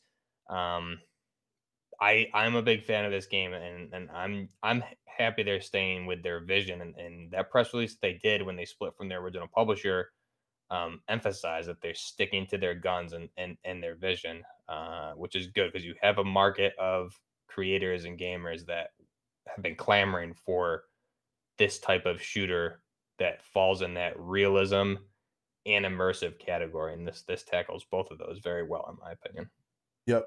And also I did a bad job in not finishing out the whole story. It is back up on Steam, if I didn't make that clear. So it's back up. They resolved the copyright issue. Again, they wouldn't have to. They could have waited for a cease and desist, but it sounds like, based on their statement, in a show of good faith, they said they took the game down, changed the name, removed the copyrighted material, and then put it back up. So it was a copyright issue. And again, the problem that I kind of have are journalists like attacking this game for the sake of attacking the game, and jumping to conclusions and publishing it as facts. They since put updates to all those articles and stuff like that. It's almost like this is a problem with journalism that's way bigger than this. Like in the age of the internet, with people trying to get clicks and trying to get ad revenue and stuff, making juicy headlines and stuff like that. I don't want to go down that rabbit hole, but like that's just kind of what this is, and I don't like to see it in our first person shooter genre. And there's like it's such a complicated subject, but I see a little bit of hypocrisy in it, and I'm going to try my best to not offend anyone and give my opinion. There is a lot of people that say, like Call of Duty and those kinds of games cause kids to do these horrible acts and be evil and stuff like that. And the gaming community would be quick to dismiss that. There's data to support that argument too, that video games don't cause people to be psychopaths and do these horrible, terrible acts. And then at the same time, they try to attack a game that depicts these things because it's sensitive and they don't want people to know about it. So it's like the hypocrisy there is a little weird. It's a weird energy, and I think I give people the benefit of the doubt that nobody in their right mind thinks that any of these things that happen are good. Nobody wants this stuff to happen, and I think it's important to keep that in mind. Nobody wants these horrible acts to go on, and on either side of the issue. And also at the same time, like, it's a game, and I give people the benefit of the doubt that they can understand that's a game and it's something that's in society, and it's an interesting way to experience what some of these first responders have to go through. Yeah, you did a really good job of summing it up. It's it's always a touchy subject. But when you look at the data behind that, the mainstream media trying to video games are bad, they make you do violent acts like this, just simply isn't true. I've been playing first person military shooters since I was very, very young, middle school. You know, I was raised correctly. It's a result of societal decay and parents not raising their children. That's what it is. And lack of education, things like that, whole socioeconomic issues. We could do a whole offshoot show on this, Crash, and get some Yeah. in-depth stuff. But you're right. It's a video game, and those of us who have normal functioning brains can understand the difference between those. Yep. Yeah, and I hope eventually like some of this stuff can get sorted out. And Ghost has a really good point in the chat, lack of help in the USA for mental illness too. I'm all about that, like people getting help and having access to help, and removing the stigma that getting help is embarrassing or a bad thing. Right. Yeah, it's a whole list of issues that we could get into for sure. And again, people like see the guns behind me sometimes and ask questions, but guys, I can assure you those firearms behind me are used for two things: feeding my family and going to the range with my friends. So, and that's all they'll ever be used for, I promise you that. So yeah, and we can talk about this later. We could maybe do an after dark episode of this and just go unhinged. Yeah. But yeah, I mean, you and I understand gun safety, and majority of gun owners in the United States understand that as well. And that's just comes down to education and responsibility, and also upbringing, things like that. But yeah, there's video games don't cause violence. I'm excited for this game. I can't wait to play it, and I can't wait to see their final vision, because it's going to make for some awesome teamwork and gameplay and videos as well. It's exactly the game that I've wanted for a long, long time. So when their end state of that game is going to be amazing. Yeah, I think so. And I think, and getting back to video games, which is what we're supposed to talk about. Yeah. They did a really cool job, and they did a really smart pivot in their development, because they started out trying to do like what Rainbow Six Siege I think was originally, and they had a lot of PvP stuff, and it didn't work out. They had an open alpha, or not an open alpha, but I remember alpha, it was a nightmare. Rough. Yeah, I watched Big Fry's coverage. He hated it. It looked rough. Everything you see after that was amazing, right? Now everyone loves the game. It's crazy. Yeah, now they're going. Yeah, now they realized what was in their wheelhouse. They went to PvE, and I just think that's commendable and incredibly smart. They just need to use a little bit of Google when they're designing levels to not copyright infringe. Maybe be a little cognizant of the dates and stuff like that. But other than that, I think they're doing a pretty good job. Yeah. And that's a legal issue. Their lawyers should have caught that. Right. Sure. Right. And I mean, and at the end of the day, it looks like a game that like I could see myself playing with friends and kind of losing myself in it. Then after a level, having to step back and go, holy shit, like, wow, that was crazy. So I think it's cool. And the weapons and the customization, just like that's what stands out to me. All these tactical weapons, the movement. You're moving slowly and methodically through these levels too. If you guys haven't watched gameplay, just go out there and search it up on YouTube. Big Fry's a great source. Some other folks like Karmika and Devil Dog Gaming have great gameplay of this game. It looks awesome, and you're not running a gun. This is slow, methodical teamwork, and it looks awesome. So I'm pumped to get in with a squad and run this someday. Yeah, it looks really cool, for sure. Then I guess that pretty much covers that up. I really hope that I didn't offend anyone or anything with my views, but that's just what I think. There you go. We can move on from that. It's back on the store. Everybody's happy.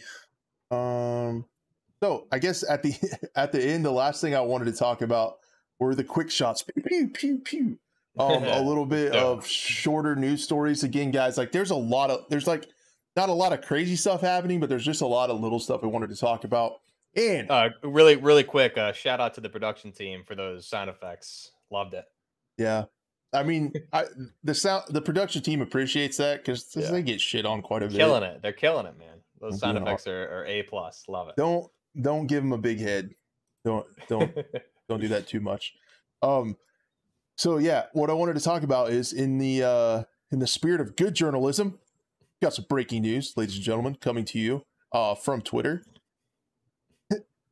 I like how I built that up. So I built you guys up for a loadout issue from Raven Software. This just happened before we went live, actually. Yeah. What a letdown, right? Oh man. But they just tweeted about a loadout issue, and so I thought it'd be funny to have some breaking news. Yeah, this is crazy, huh? I saw this like shortly before we went live, and I talked about it briefly. Some bug going on in game. I didn't read extensively into it, but right now they're making it so they disabled the ability to edit or change or edit your loadouts in game, going into game in the pre-lobby there, or if you're in a pre-lobby with other players. So it sounds to me like you would have to do it before I joined up with you and we started switching for a game. I have to have my weapons all set, and if we didn't like something, we'd all have to disband and do it and then get back together, right? Yep. Due to an unforeseen situation, we've disabled the ability to edit loadouts when joining to or matchmaking with another player's party. So if you're in a party, you can't touch your weapons. I don't know why. And I was just thinking about like all the technical issues and stuff. Battlefield is still having issues with their battle pass progression and stuff like that. And I was like, I thought it was really cool how Activision finally recognized their QA department and allowed them to unionize and paying them well and taking QA seriously. And I was just thinking about, how good of a job Call of Duty was doing with QA. And then I'm like, okay, never mind. Some of this stuff, again, obviously I'm not a game developer, but sometimes I'm like, how does this stuff like make it through? I think the first comment there says it all, right? L. L. It's the only thing I thought of when I saw it. L. Yeah. So anyway, there's that. Keep that in mind if you're going in to play Call of Duty tonight or whenever you watch this. Hopefully by the time you listen to this on the bot or podcast, it's over. Hopefully they fix it by the time, the season 4 event starts up. Otherwise, it's going to be a lot of unhappy people. Very. Then I wanted to talk about the pre-wipe events. Just let everyone know those are starting in Tarkov. So Tarkov is going to get wild for a little bit here, which is pretty funny. If you guys don't know, whenever they wipe, they basically set everyone back to 0, back to level 1. This happens when they introduce new content. We know the Lighthouse expansion is coming. That's why this is all happening. They tweeted out this image of a shitload of airplanes. And if you go into game right now, I don't know if you guys have heard the airdrops that come over and drop loot. There's just like 5 or 6 of them, like at any given time, just flying over. So it's going to make your eardrums bleed because they're so loud. But these events are crazy. I think they do stuff. They give people access to loot maps and things like that. Words are hard for me today. And I think they do a lot of it for testing. Like they let people go play labs for free. They do crazy stuff like, up loot chances so you guys find like nicer stuff and nicer guns to kind of get a little bit more data before the wipe. Yeah, I mean, I got to jump back in. The end of the wipe is because I don't play consistently and I didn't get my level up to flea market and things like that. I'm gonna have to jump in for these, especially when they unlock the flea market for everybody and everything's dirt cheap. That's when I can build my own weapons and get in there and have some fun. Is when I love it. So I'm excited for these events. And honestly, I have some like really expensive guns and weapons in my stash where it's so liberating at the end of a wipe. I'm like, I'll just take these out. It doesn't matter. It's going to get deleted anyway. Like the gear fear like completely goes away and you can just run around and be silly. So this is an exciting time for Tarkov in my opinion, because like gear fear is totally out the window. Shameless plug. A little while after the stream, I'll probably be playing some Tarkov over on twitch.tv/graphic. There we go. Yeah. So I'm going to try it out. These new in-ear monitors are probably going to hurt me whenever those airplanes fly over, but we'll see. Or any sort of gunfire, dude. Even with these are like decent, cheap. They're cheap, but they're decent. But when a rifle goes off and you get that one-shot headshot on yourself and you get killed, I'm always just like jump. I'm like, oh my god, it scares the heck out of me. So. Oh yeah, in Tarkov when you get hit in the helmet and it makes that crack. Oh man. Oh my gosh, it's so scary, especially if you don't know where it's coming from. It's so scary. Tarkov's a horror game. I've never had more jump scares in my life than playing Tarkov. Yeah, true. So yeah, that's going on. So who knows what the next week or so is going to bring. They do all kinds of crazy events, so it could be a lot of fun. The next quick shot is the Halo Forge. A little bit has been leaked, and we were thinking about this too, like a little bit how we mentioned it earlier. Call of Duty really has no AAA first person shooter competition. Battlefield 2042 struggling. Halo is good fundamentally, but light on content. But Halo Forge could save some of that, and it is coming fairly soon. But what was interesting is some of the leaked footage, which I don't want to show very much of, from Revs Gaming, shows the flexibility that Forge offers. This article comes to us from Video Game Chronicle. It shows where people can actually change weapons and how they shoot. Using tools, users can effectively transplant one weapon's effects to another, such as making cinder shot fire rockets or having the gravity hammer hit like an energy sword. So it sounds like Battlefield Portal, but you can actually do a lot more. And I first heard about this morning on Jeff Grubb's podcast, The Morning Game Mess. He was talking about this and how interesting it was. And what he talked about, which really I thought was a cool idea, and what Microsoft has actually done in the past, what they do with Microsoft Flight Simulator is they actually put community content into the game. Forge puts the ability into the hands of the community to make new maps, make new content. It sounds like they're going to give people a lot of control over what they can change in the game. How it works for Microsoft Flight Simulator, and Jeff Grubb mentioned that this might work in Halo, is Microsoft actually, if somebody comes up with something cool, they'll actually pay that person and put that in the game. So basically what Microsoft Flight Simulator is doing, he said, all the teams are working on essentially making, like right now they're working on making the United States look better. So like when he said when you fly over Disney World, they'll make it look more like Disney World. They're making it more accurate. They're working on terrain. They're working on buildings and everything. So that's essentially what the entire flight sim team is doing. But you had stuff like they added the Halo Pelican into flight sim. A lot of stuff like that. A lot of the airplanes are actually, he said, from the community. So coming back to Halo, it would be really cool if like some of these really neat maps and stuff like that came to us from the community, and Halo would actually, you know, while they're working on campaign co-op or whatever, put some of the really good community modes, maps, and things like that into the main game.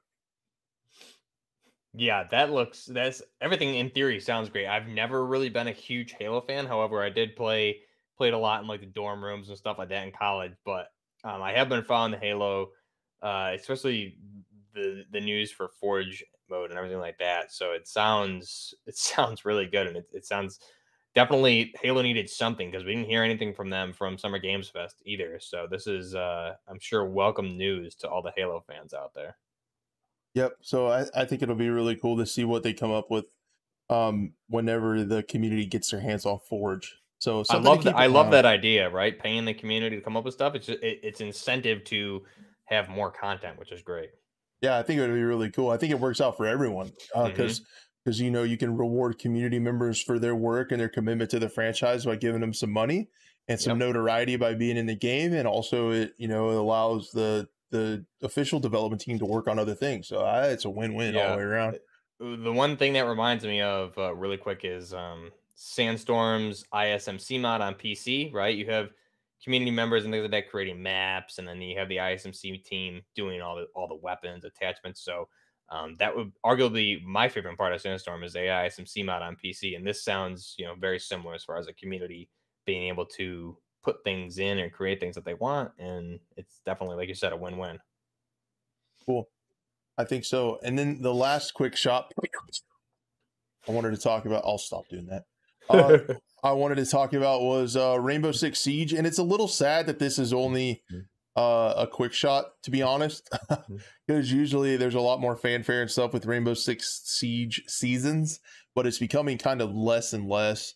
But they are doing some really cool stuff. I wanted to talk about it. I appreciate the work that they're still doing. Again, guys, we're into year 7 on this game, Yeah, and they're still adding stuff.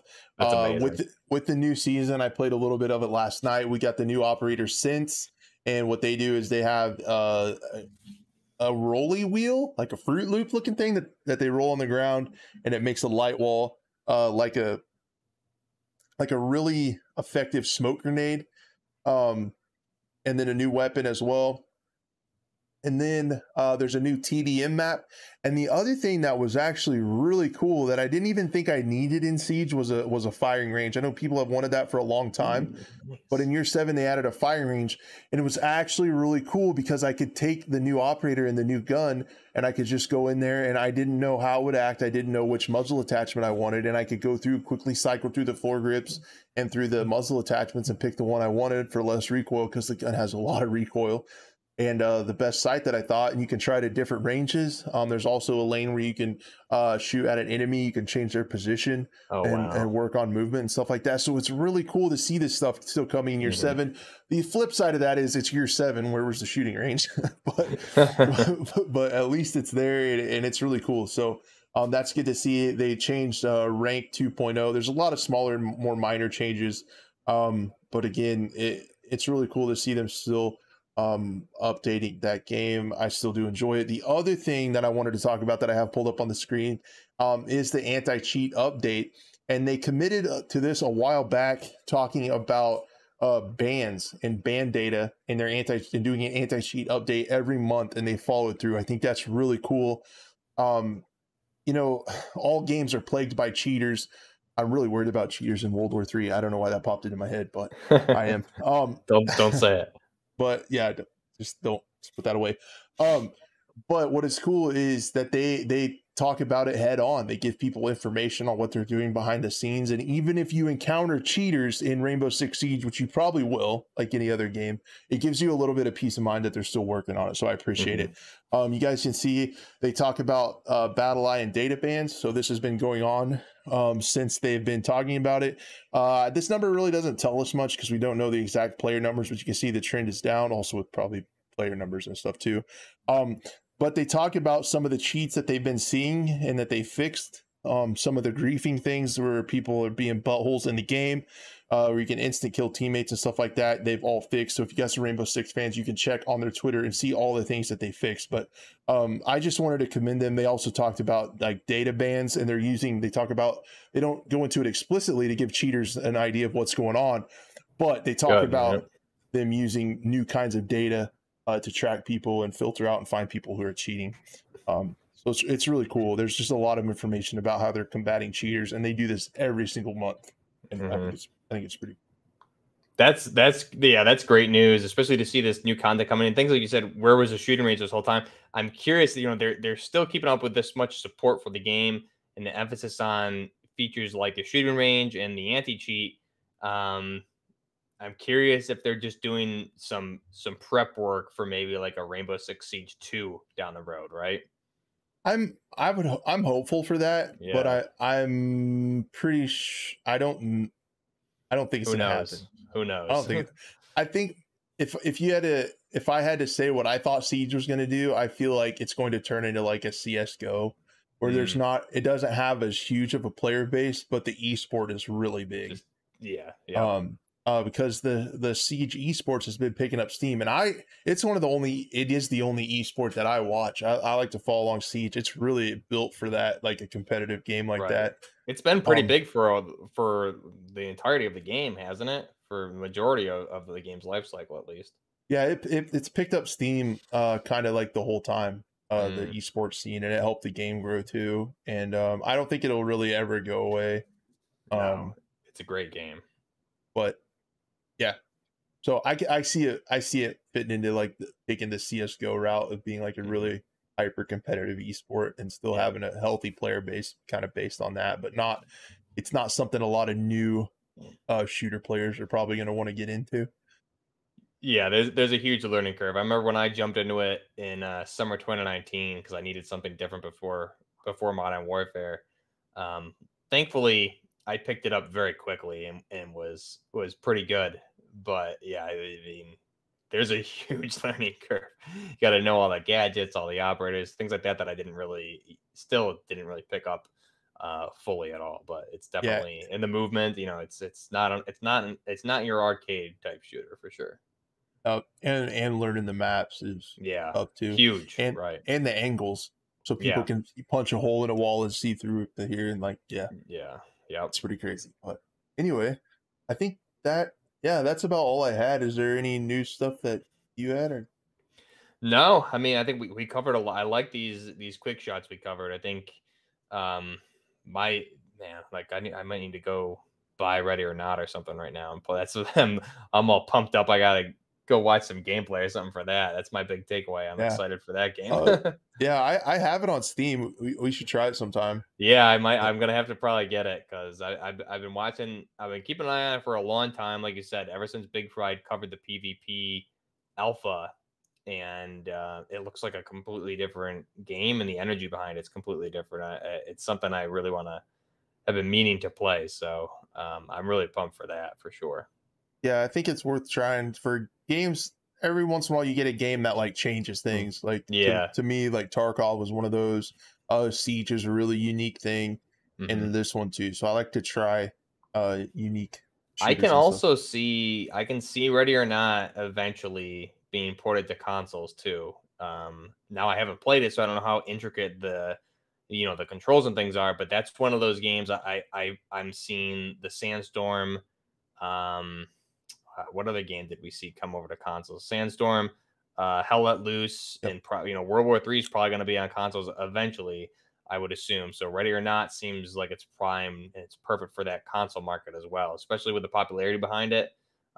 There's a huge market for console players that want games that are realistic like this. So hopefully that's something we can look forward to down the road also. Yeah, I hope so too. I hope to see a lot of these PC only games make it to console so everyone can enjoy Hmm. them. Yeah, for For sure. sure. Do you have a little bit of time to do a Q&A with chat? Or Yeah, yep. I got some okay. time. Let's do it. So yeah, guys, if you have any questions or statements or something that you guys want to talk about, definitely pop them in the chat and we'll talk about them with you guys for a little bit.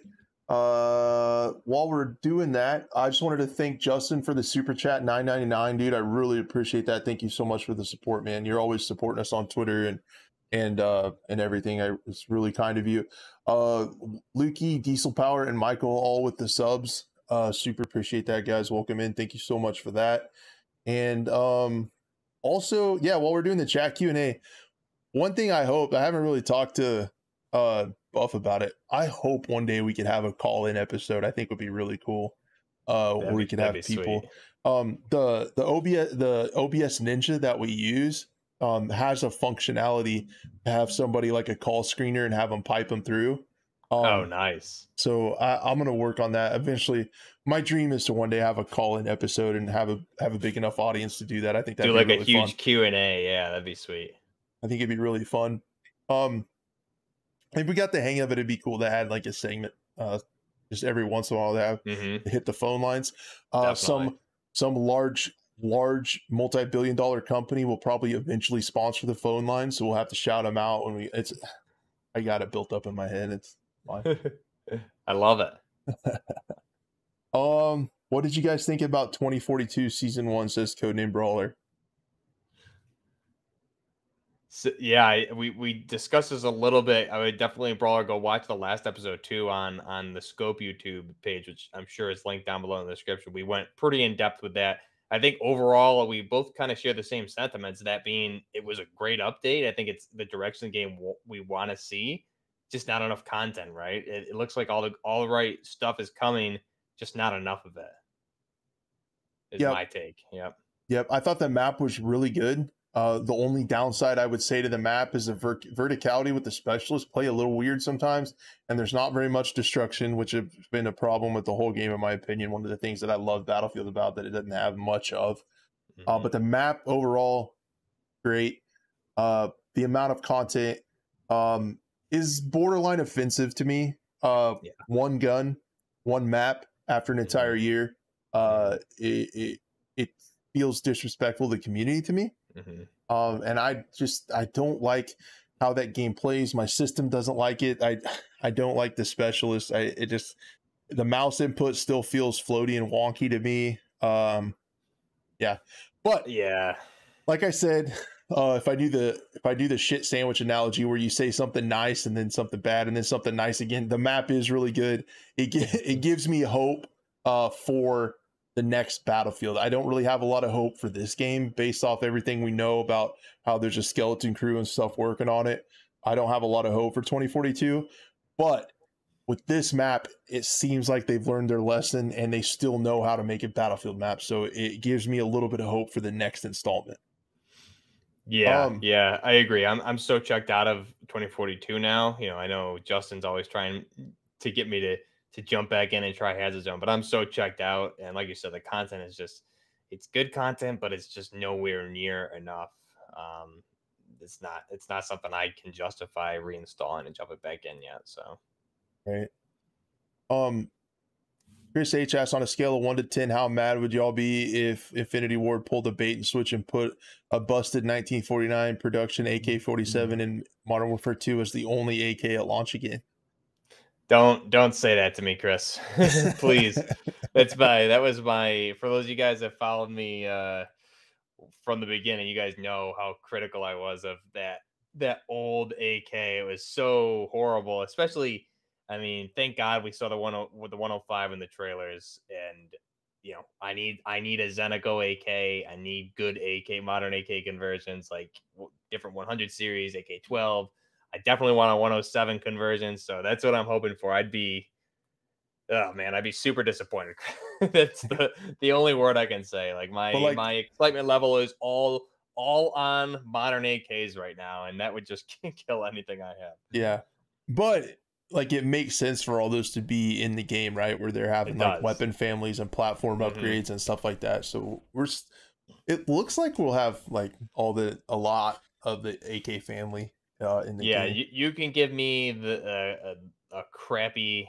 The game can be as bad as possible as long as I have all my AKs. That's all I want. So you're saying a 10? You'd be mad? Yeah, I'd be a 10. Michael says, did you say you could change how weapons react and handle in Halo? If that's the case, that would be game changing. Esports side would completely put meta play on its side. Yeah, so that's what it sounds like to me from that article and from those leaks about the Forge mode. Is that you can actually change and switch weapon attributes across different guns and stuff like that. So like I said, it sounds like Portal, but with a lot more flexibility. Like, I mean, even more switches and levers and details that you can change. Yeah, that's awesome. That's really cool to see. I wonder if they had that in mind already, or if they saw Portal and were like we need to up this. Yeah, I don't know. That game has been full of delays. Forge has been expected for quite a while, and they're still waiting on it. So I don't know if maybe like Forge was going to be at launch, and then they saw what Portal was going to be doing, and they took a step back and then delayed it to add functionality and stuff to it. I don't know. But I really hope for the Halo community that it is good. It gives them flexibility, and a lot of content can come from it, and it has a good way. Because honestly, all the first-person shooters I've played, I haven't really played hardly, if any, modded content. Like, I don't know how to find it. I don't know how to get it. So I can only imagine, like, the average player that plays, like, an hour or two a week is going to have a hard time finding it. And that's part of the problem with Portal. That's part of the problem with those game modes is, like, I can make a super cool game mode in Portal and get all excited about it. But if I don't have 32 friends or 64 friends to fill a server, I just spin up a server and wait for people to pop into it. Like, that. It's no fun. So right, and then it'll disappear, right? So yeah. So hopefully they give everyone the tools to make really cool content in Forge, but then they also give the tools to get that out to the players. Yeah, it's really important. That's key. Yep.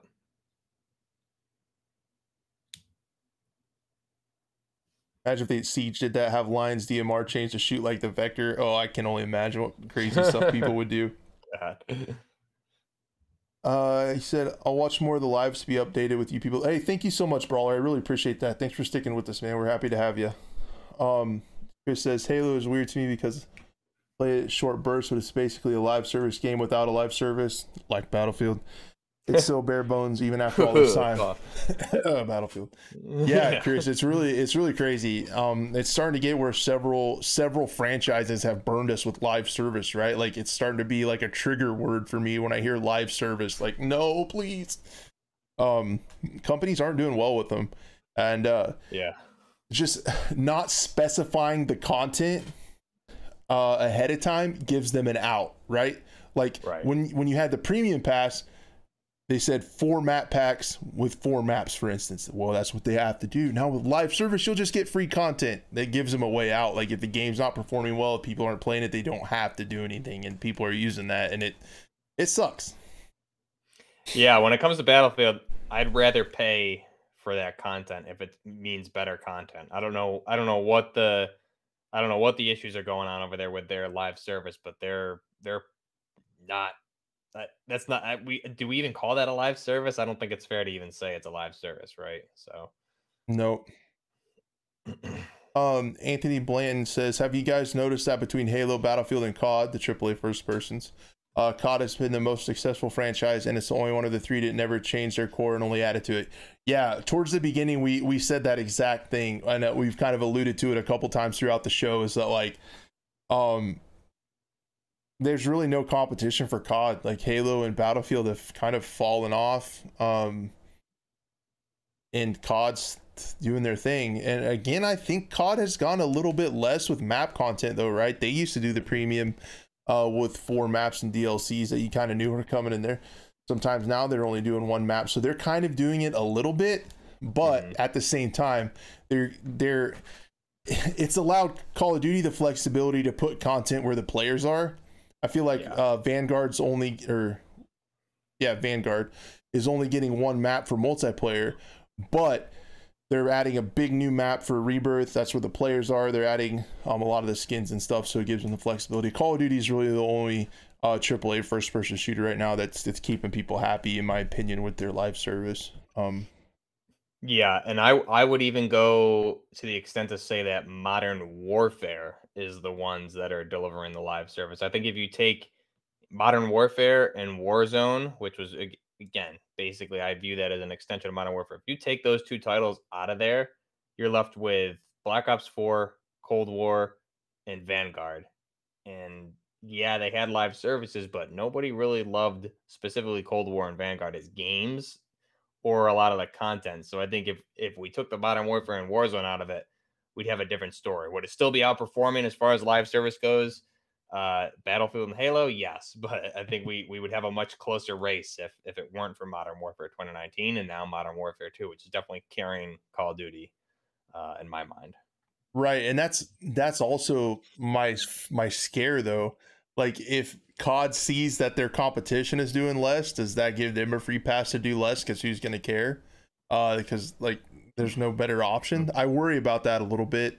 COD kind of having a monopoly over the first, I'm thinking like real big picture, but like Call of Duty having a monopoly over the AAA first person shooter space and no competition. So they could do even more predatory practices with microtransactions, like, you know, their partner company Blizzard does with Diablo Immortal, which is actually insane. Like we talked about this a little bit. Like, can you imagine like there are people who are paying like $15,000 to get a 5-sided gym in Diablo Immortal. That is a company under the same umbrella as the company that makes Call of Duty, just so you know. Like that's been like scaring me a little bit. Yeah. I really wish there was more competition. I wish Halo was awesome. People were excited. There was a lot of content. Same for Battlefield. I wish it was just a big, healthy ecosystem and developers were pushing each other rather than letting each other have less and less stuff.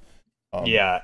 Competition is success for everyone. If you look at like, I love this analogy of like wrestling, right? Back when WWE was battling, WWE, WWF was always king, and then WCW came along, and WCW overtook, and this competition breeded the golden age of wrestling for all you wrestling fans out there. It's the same thing, 2011, 2012, it was prime Halo versus Battlefield versus Call of Duty, and now it's just only Call of Duty. So I mean, that's a good point.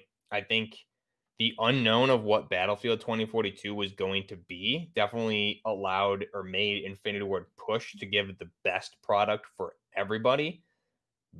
And I would even say like Cold War and Vanguard were definitely lacking with that, but I think we're going to see a product with Modern Warfare 2 that was built to counter whatever Battlefield came out with. Fortunately, Battlefield was dud, but that doesn't change the product that Infinity Ward wanted to develop. And honestly, I think this is all the more reason that we need to see games like Ready or Not, like World War III, all of those make their way to console eventually, to offer more games for the player base, which is largely most FPS players and players in general, I believe, are on consoles, right? So that's a big thing as well. But I think as far as the AAA space goes, Battlefield is still the only one I would give the nod to turn it around and give us some more, give us that competition that we desperately need within the AAA shooter space, at least. But Yeah, and you alluded to Brawler's question, like, will the indie games like those compete with Call of Duty and Battlefield? Probably not from a player standpoint, but they can definitely make waves, in my opinion. And a lot of things, I could overall see them having an influence on the genre. And what I mean by that is if larger companies see smaller games that do something really well, they will take that and implement that in their game. World War III is doing an amazing job with customization. I hope they're successful. I hope that people support that game and it does well, and other companies see that and they add it. So I think, and you're seeing that with maybe Tarkov and some more of these extraction type game modes, that these smaller companies, while maybe they don't take over the player base and stuff like that, they still have an influence on the genre by innovating and adding new stuff. Because as we've seen, also indie studios also have a little bit more flexibility. They don't have like a board of directors looking over them saying you need to make this much money in microtransactions. They have a little bit more freedom to make the game that they want to make.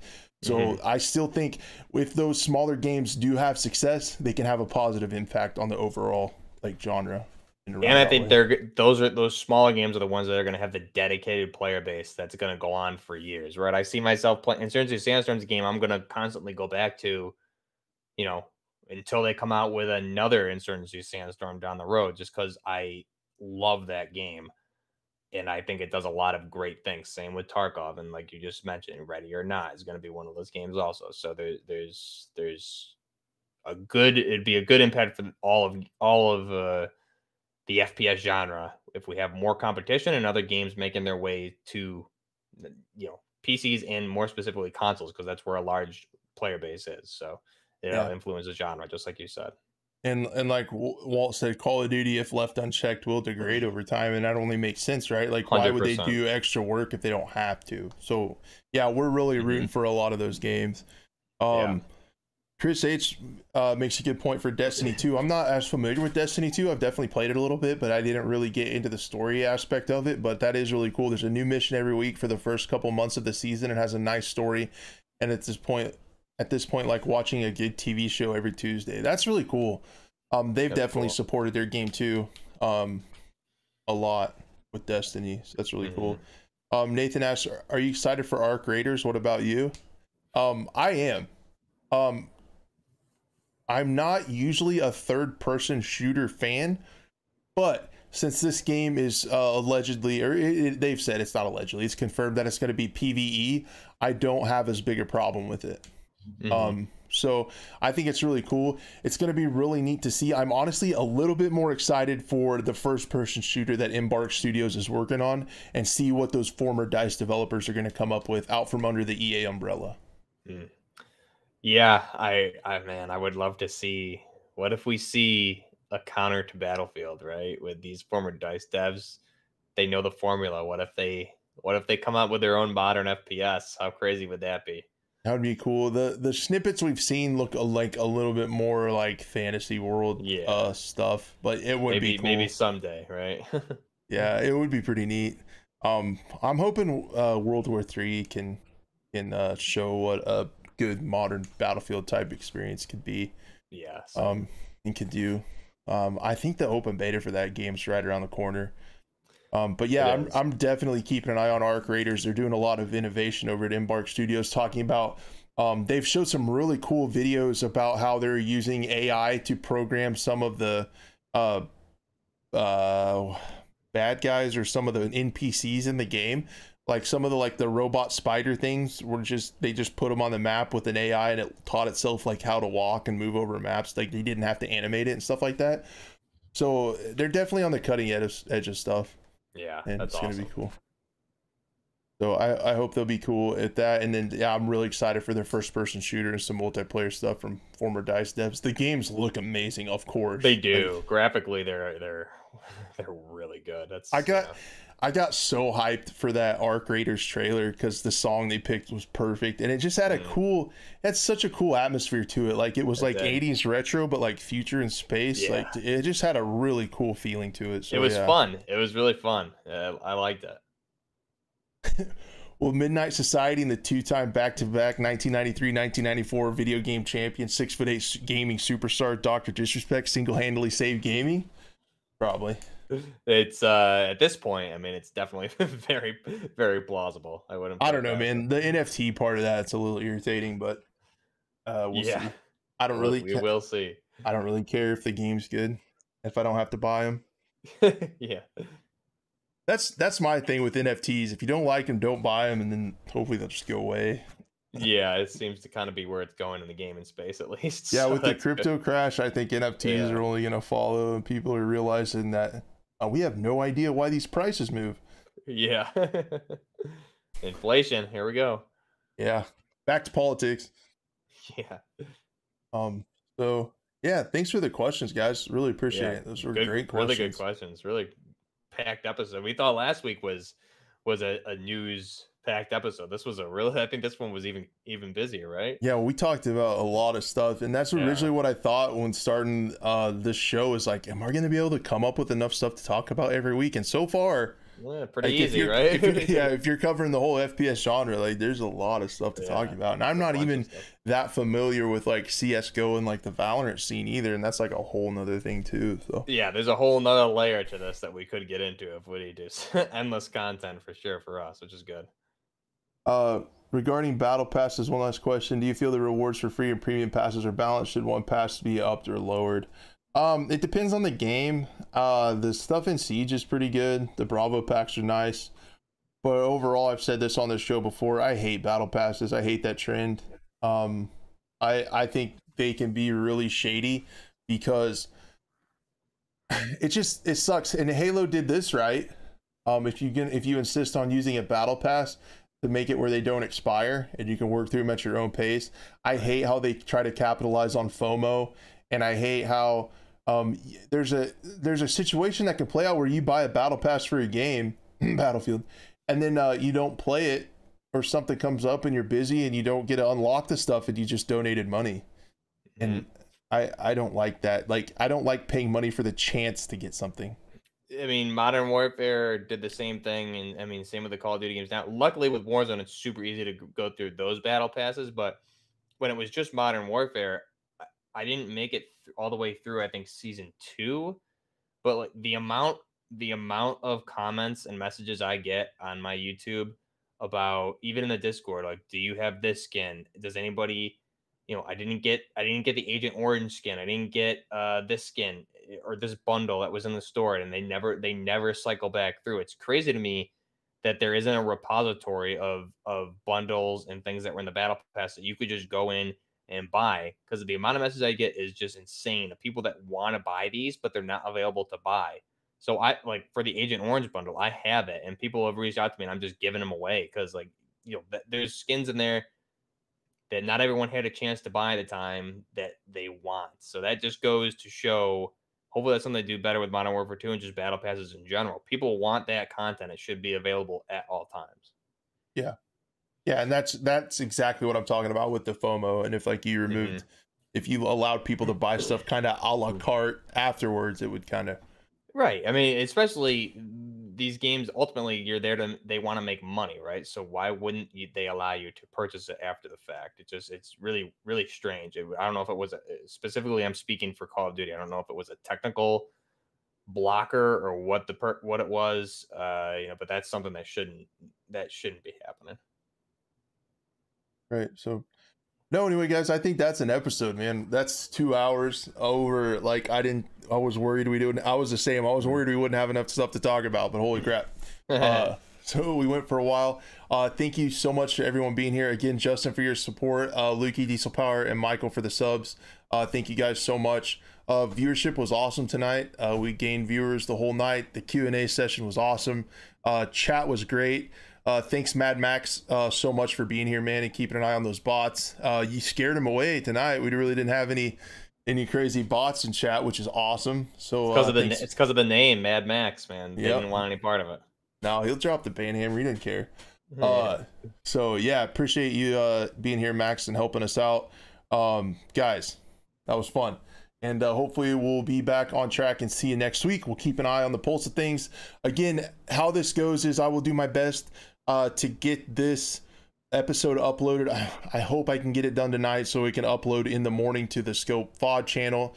You guys should share that around if you want. Also, the audio version will be uploaded very soon within the next day or so to all the podcast platforms. And then if you want to, if there's anything you missed, keep an eye on that VOD channel for the Scope, because I will be adding clips from some of the stuff we talked about. Maybe you missed it earlier in the episode. I'm going to try to break down some clips and stuff that can go over in there. So you guys can catch some of the juicier parts of the show. Again, thank you so much for being here, and we'll see you next week. Thanks a lot, guys. Have a good one.